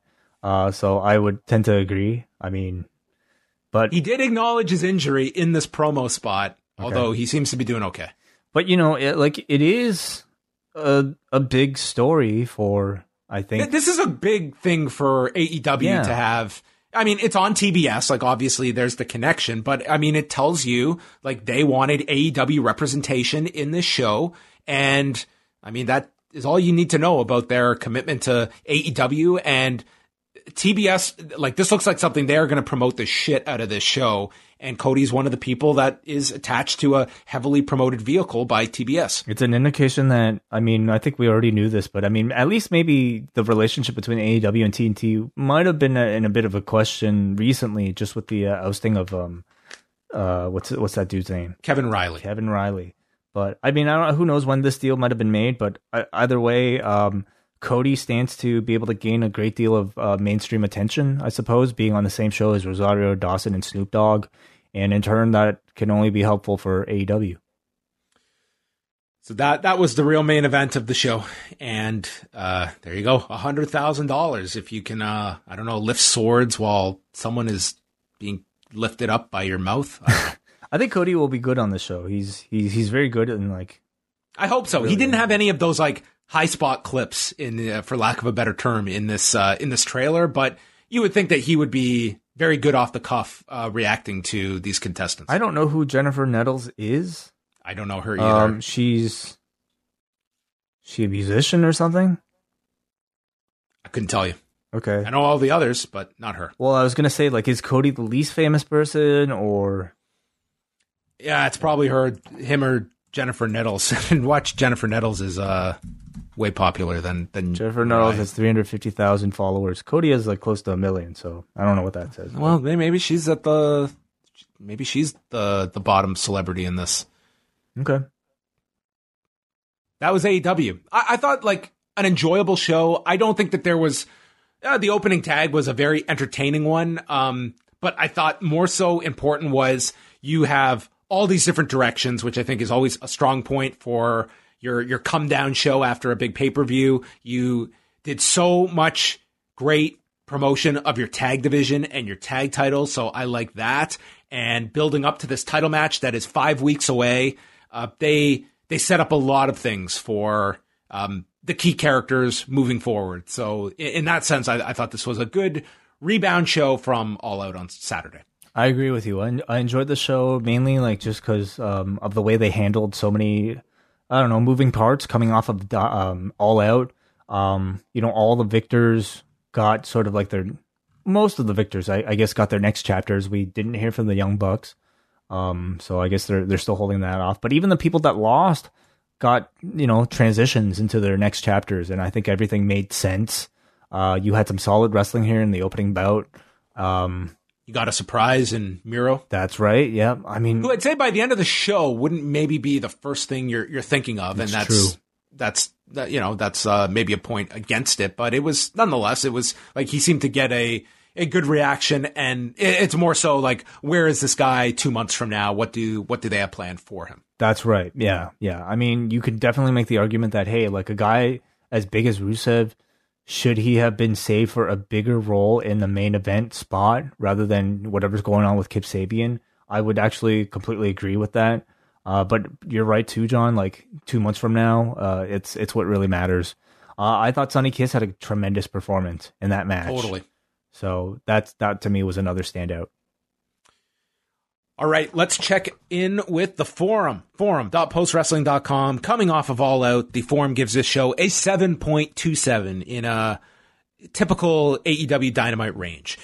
Paul from New Jersey, I feel as though AEW gets the benefit of the doubt, but Rated R Poster made a good point. Maybe they do because they acknowledge their mistakes and shortcomings. AEW didn't hide Matt Hardy, and I thought he had a really nice promo. If MJF ever wants to go to Hollywood, I think he would do well. The guy has great range and is the best promo in all of pro wrestling.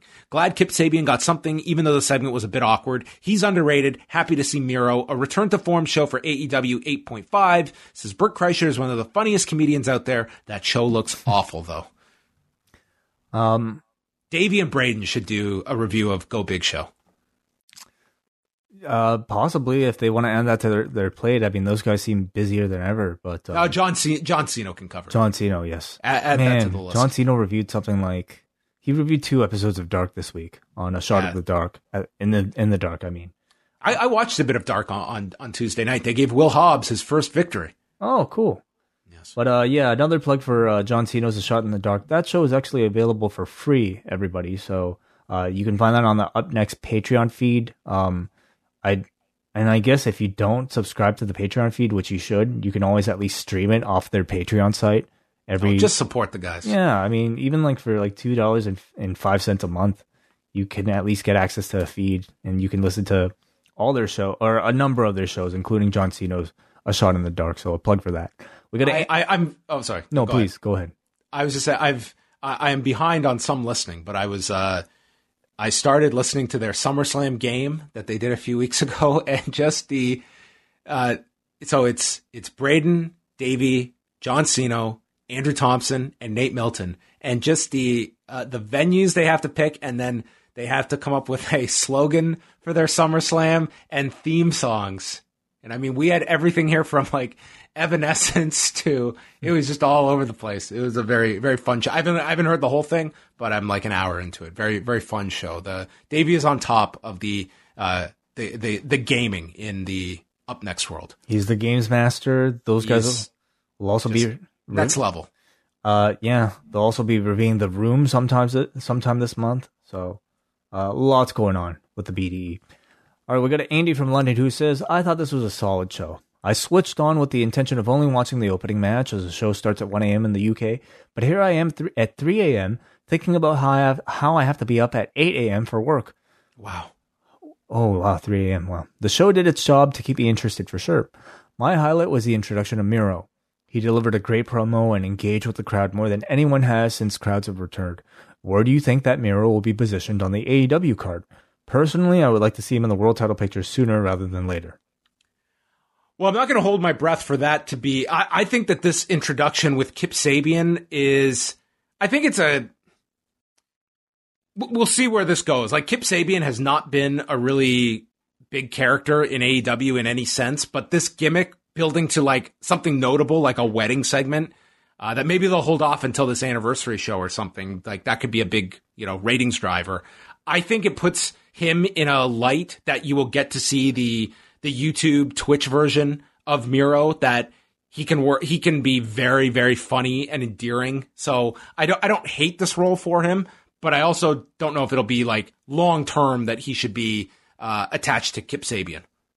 Yeah, I'm really unsure about like where they have him slotted. I mean, because judging by like the angle today, you would think we're somewhere in the mid card, honestly, because that's like Kip Sabian at this point is kind of lower mid card, I would say, if even. So Miro kind of like being attached as almost like a sidekick to Kip Sabian, you would suggest that he would be at the very best mid card, which to me would be a underutilization of him. But again, anything can change in 6 months' time, and who knows? Maybe at the wedding he'll turn on Kip Sabian and all of a sudden just be done with it. But certainly or leave with Penelope and he's the worst man. Oh, damn! Wow. That would be rather uncomfortable. But certainly, like, the man is destined for a main event run, like, already at this point, I think, like, the promise of, like, maybe a Kenny Omega Miro match, I don't know if people would necessarily classify that as dream match level, but it's certainly a match that can at least headline a show, if not even at least, like, be a match on a pay-per-view.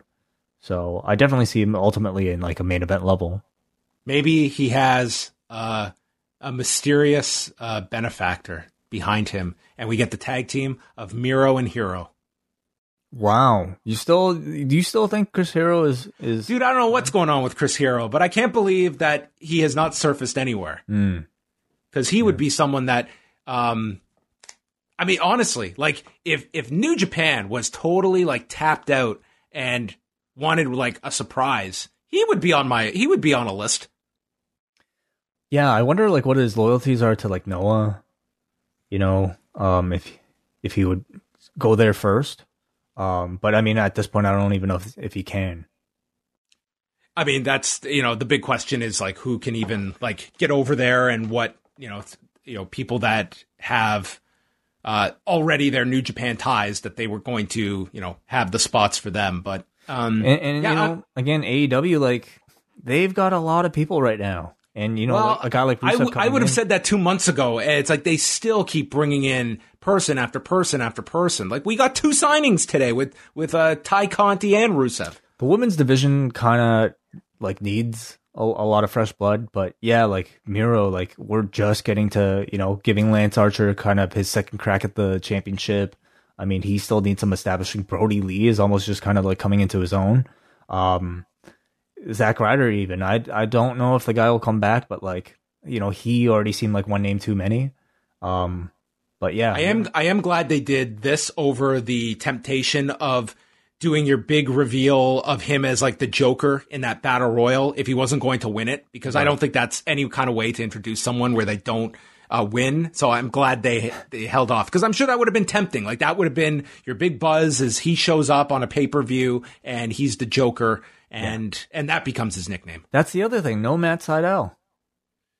No, nothing with Matt Sydal. Yeah, they didn't even talk about him. So we'll see if he's back. Your turn or mine? Sean from Albany. Hey guys, this is a pretty good show, but I finished up with the impression that things were just a bit rushed, as though not having a full week following the pay-per-view ended up being an issue. The sound guy was on point with the levels for the crowd, as well as the ringside wrestlers. You could tell they were all more engaged compared to Saturday. Positives were Miro, Moxley, and hot matches to bookend the show. FTR segment with Eddie Kingston and post-match fell flat for me. Nice to see Matt Hardy, but I wanted to see some substantive response to make sure this type of injury and oversight doesn't happen again. I didn't think, like, that's not going to be where they're going to have Matt Hardy come out and go through protocol of, like, that's just not where you're going to use your television time for. Nor do I even hold them to, like, that's not how you're using television time. Dr. Samson needed to come out. Yes, and get grilled by JR. Tony Schiavone mentioned in the post-game show from Saturday that a second show, Not Dark, would have been on the air by now if not for COVID. Have you heard anything? And do you think that is the reason this roster continues to expand? Yeah, so Tony Khan talked about this, and their hope is, that the pandemic did slow things down to add this third hour at some point. He made it clear it was not going to be a third hour of Dynamite. It would be something else. But yeah, they've just said it's coming in the next year. But Tony Khan was not any more specific than that. But yeah, I'm sure that the pandemic has greatly affected plans of expansion. And yeah, like they have built up their roster, and the question will be like, how do you utilize this hour, and what's going to be number one? Like what financially does this mean for AEW to get another hour? Like this was not something that just came out of left field. It was known when they got the new deal back in January that another hour was coming with this deal to be placed somewhere. And how will it differ from Dynamite or Dark? Well, that's a big question. I don't know. Yeah. We got a Jomo who says, I really don't see how AEW gets the benefit of the doubt for being honest with their fans or upfront about things by trotting out Matt Hardy to say he's okay when they didn't even touch what JR said. I really don't get the defense of JR in almost any facet anymore, actually. That commentary from Saturday was disgusting, and he clearly doesn't care considering his lame non-apology and its subsequent deletion on Twitter. And for the people who go, oh, he's an old man, this happens sometimes, get the fuck out of here. Don Cherry was rightly let go after his "you people" rant, and that, at the absolute very least, had some vague terminology, although still gross. With the Anna Jay comment, Ross said on air that he wished he could see a young coworker, young enough to be his granddaughter, nude and completely sexualize this rookie in a business where he is a power broker. Even if she says she's fine with it, what do you think she's going to say? Is it really in her best interest to start a stink about good old JR when he wields a certain amount of power and has such a long history in the industry? I bet he'd be labeled a prude as hard to work with a lot faster than he would be labeled a pervert and misogynist, which he absolutely is. Does anybody remember him telling a story of how his way to get Gail Kim into WWE was to bring up Asian porn? That's as much an indictment on him as it is of Vince, because he didn't tell this story in disgust. He told it as a funny anecdote. I mean, all of these points, I think that it really comes down to what Anna Jay's response was to that. I feel that if she was very uncomfortable with that, I would hope that she would feel confident enough to voice that. And I would imagine. But I mean, do you really think that she would? I mean, it would. As a new member on the roster, as a young person. I mean, that's just what this person, Jomo, is suggesting. You know, like, does it really come down? Like, should we just let it come down to what Anna Jay says? Certainly, like, we all, like, the world acknowledges that what JR said is wrong. I don't know what sort of, like, conversations he's had with, like, Tony Khan backstage. I hope there was some serious conversation. And I think JR really should be, like, under a, 3 strikes you're out type of thing. And I don't know how many strikes this would be at this point, but, like, at some point, like, I have to imagine they would consider, hey, like, you can't keep embarrassing us like this. If there's no indication that, like, there's going to be change, I have to imagine, like,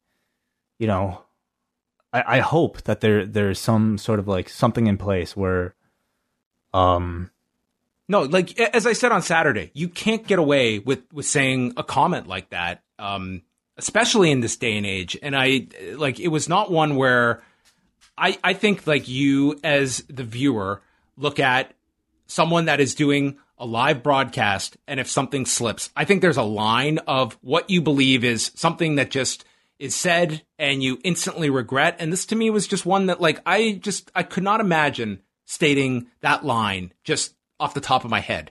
I thought it was a terrible line to use.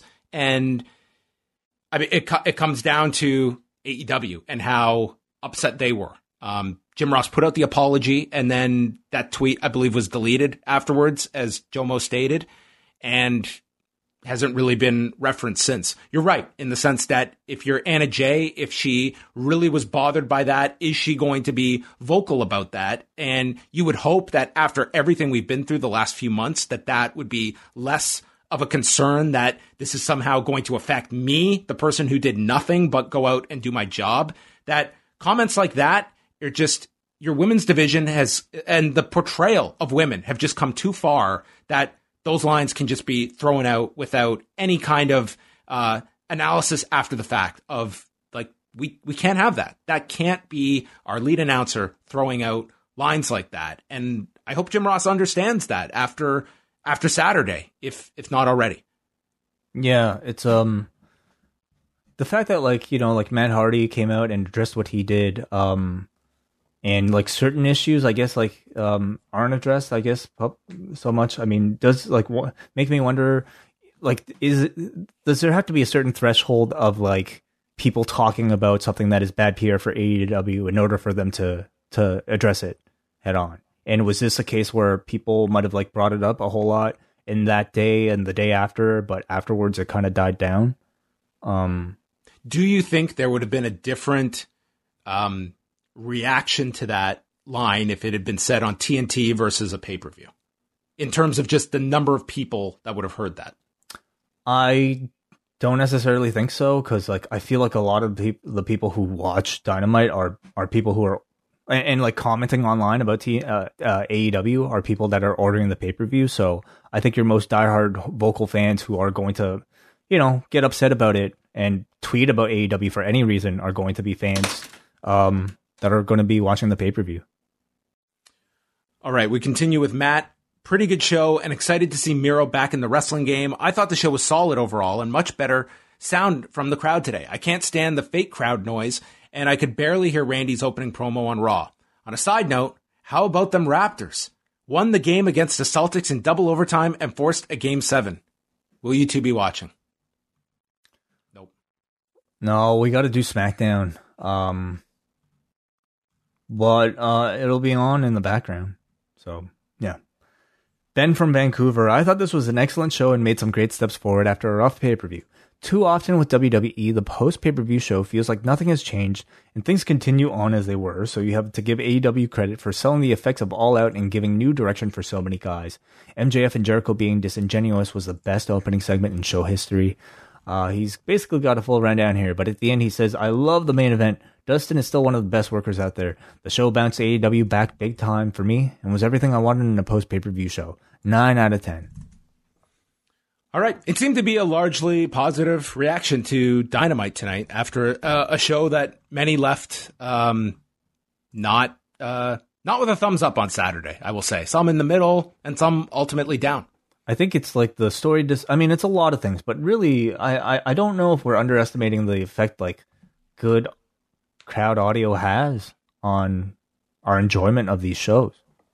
I think it definitely plays a factor. I think that tag title match, if that tag title match comes off hot and the people are into it, I think you have a drastically different opinion of that show. And it was interesting because I was listening to the Grapple guys with their thoughts on the show, and Gareth was talking about the fact that it was, when you look like match by match at the ratings for it, like this was a show that it's not indicative of a bad show, but the overall like opinion of the show was the lowest they had ever put out. And I think people left that show, even with the last two matches, I think for most believing delivered with the Mimosa fight and the AEW title match, but still people left with a negative feeling on the show. And I wonder how much of that was related to Matt Hardy, that people were so taken out of the show and it left you with a negative feeling on the show that affected it. Definitely for me affected the Hikaru Shida Thunder Rosa match. That I think you eliminate the Matt Hardy thing happening right before, I think you appreciate that match a lot more. Yeah. So no, it's interesting. I mean, a lot of factors that you can control, a lot of factors that you can't. So yeah. All right, that's gonna wrap up the show, but we're back Friday night. Game 7 of SmackDown taking place in 2 hours. What do we have on SmackDown? We've got Roman. The promo is Roman and Jey Uso are going to wrestle in a couple of weeks. And Bayley just took out Sasha Banks. That's what the promo listed. I don't think we have anything else announced. And I don't know if you'll hear anything until maybe the next couple days. So, that is it. Canada, it's going to get dominated by basketball, but I would say even in the U.S., like Game 7 is going to be that's a big game that SmackDown's going up against on Friday. Possibly, but we'll be watching and we'll have a full report. That is live Friday night for all patrons, 10:15 p.m. Eastern Time. Post Pro Res on Saturday, Keith Elliott Greenberg on Sunday, and in between that, we will find some time to sleep. So goodbye, everybody. Postwrestling.com and Way0937 on Twitter and the Gram. Oh, thank you. At I am John Pollock on all the social media channels. He's a great tweeter, of course, but on Instagram, I think that's where you really shine. Everyone go unfollow me. Thank you. Good night.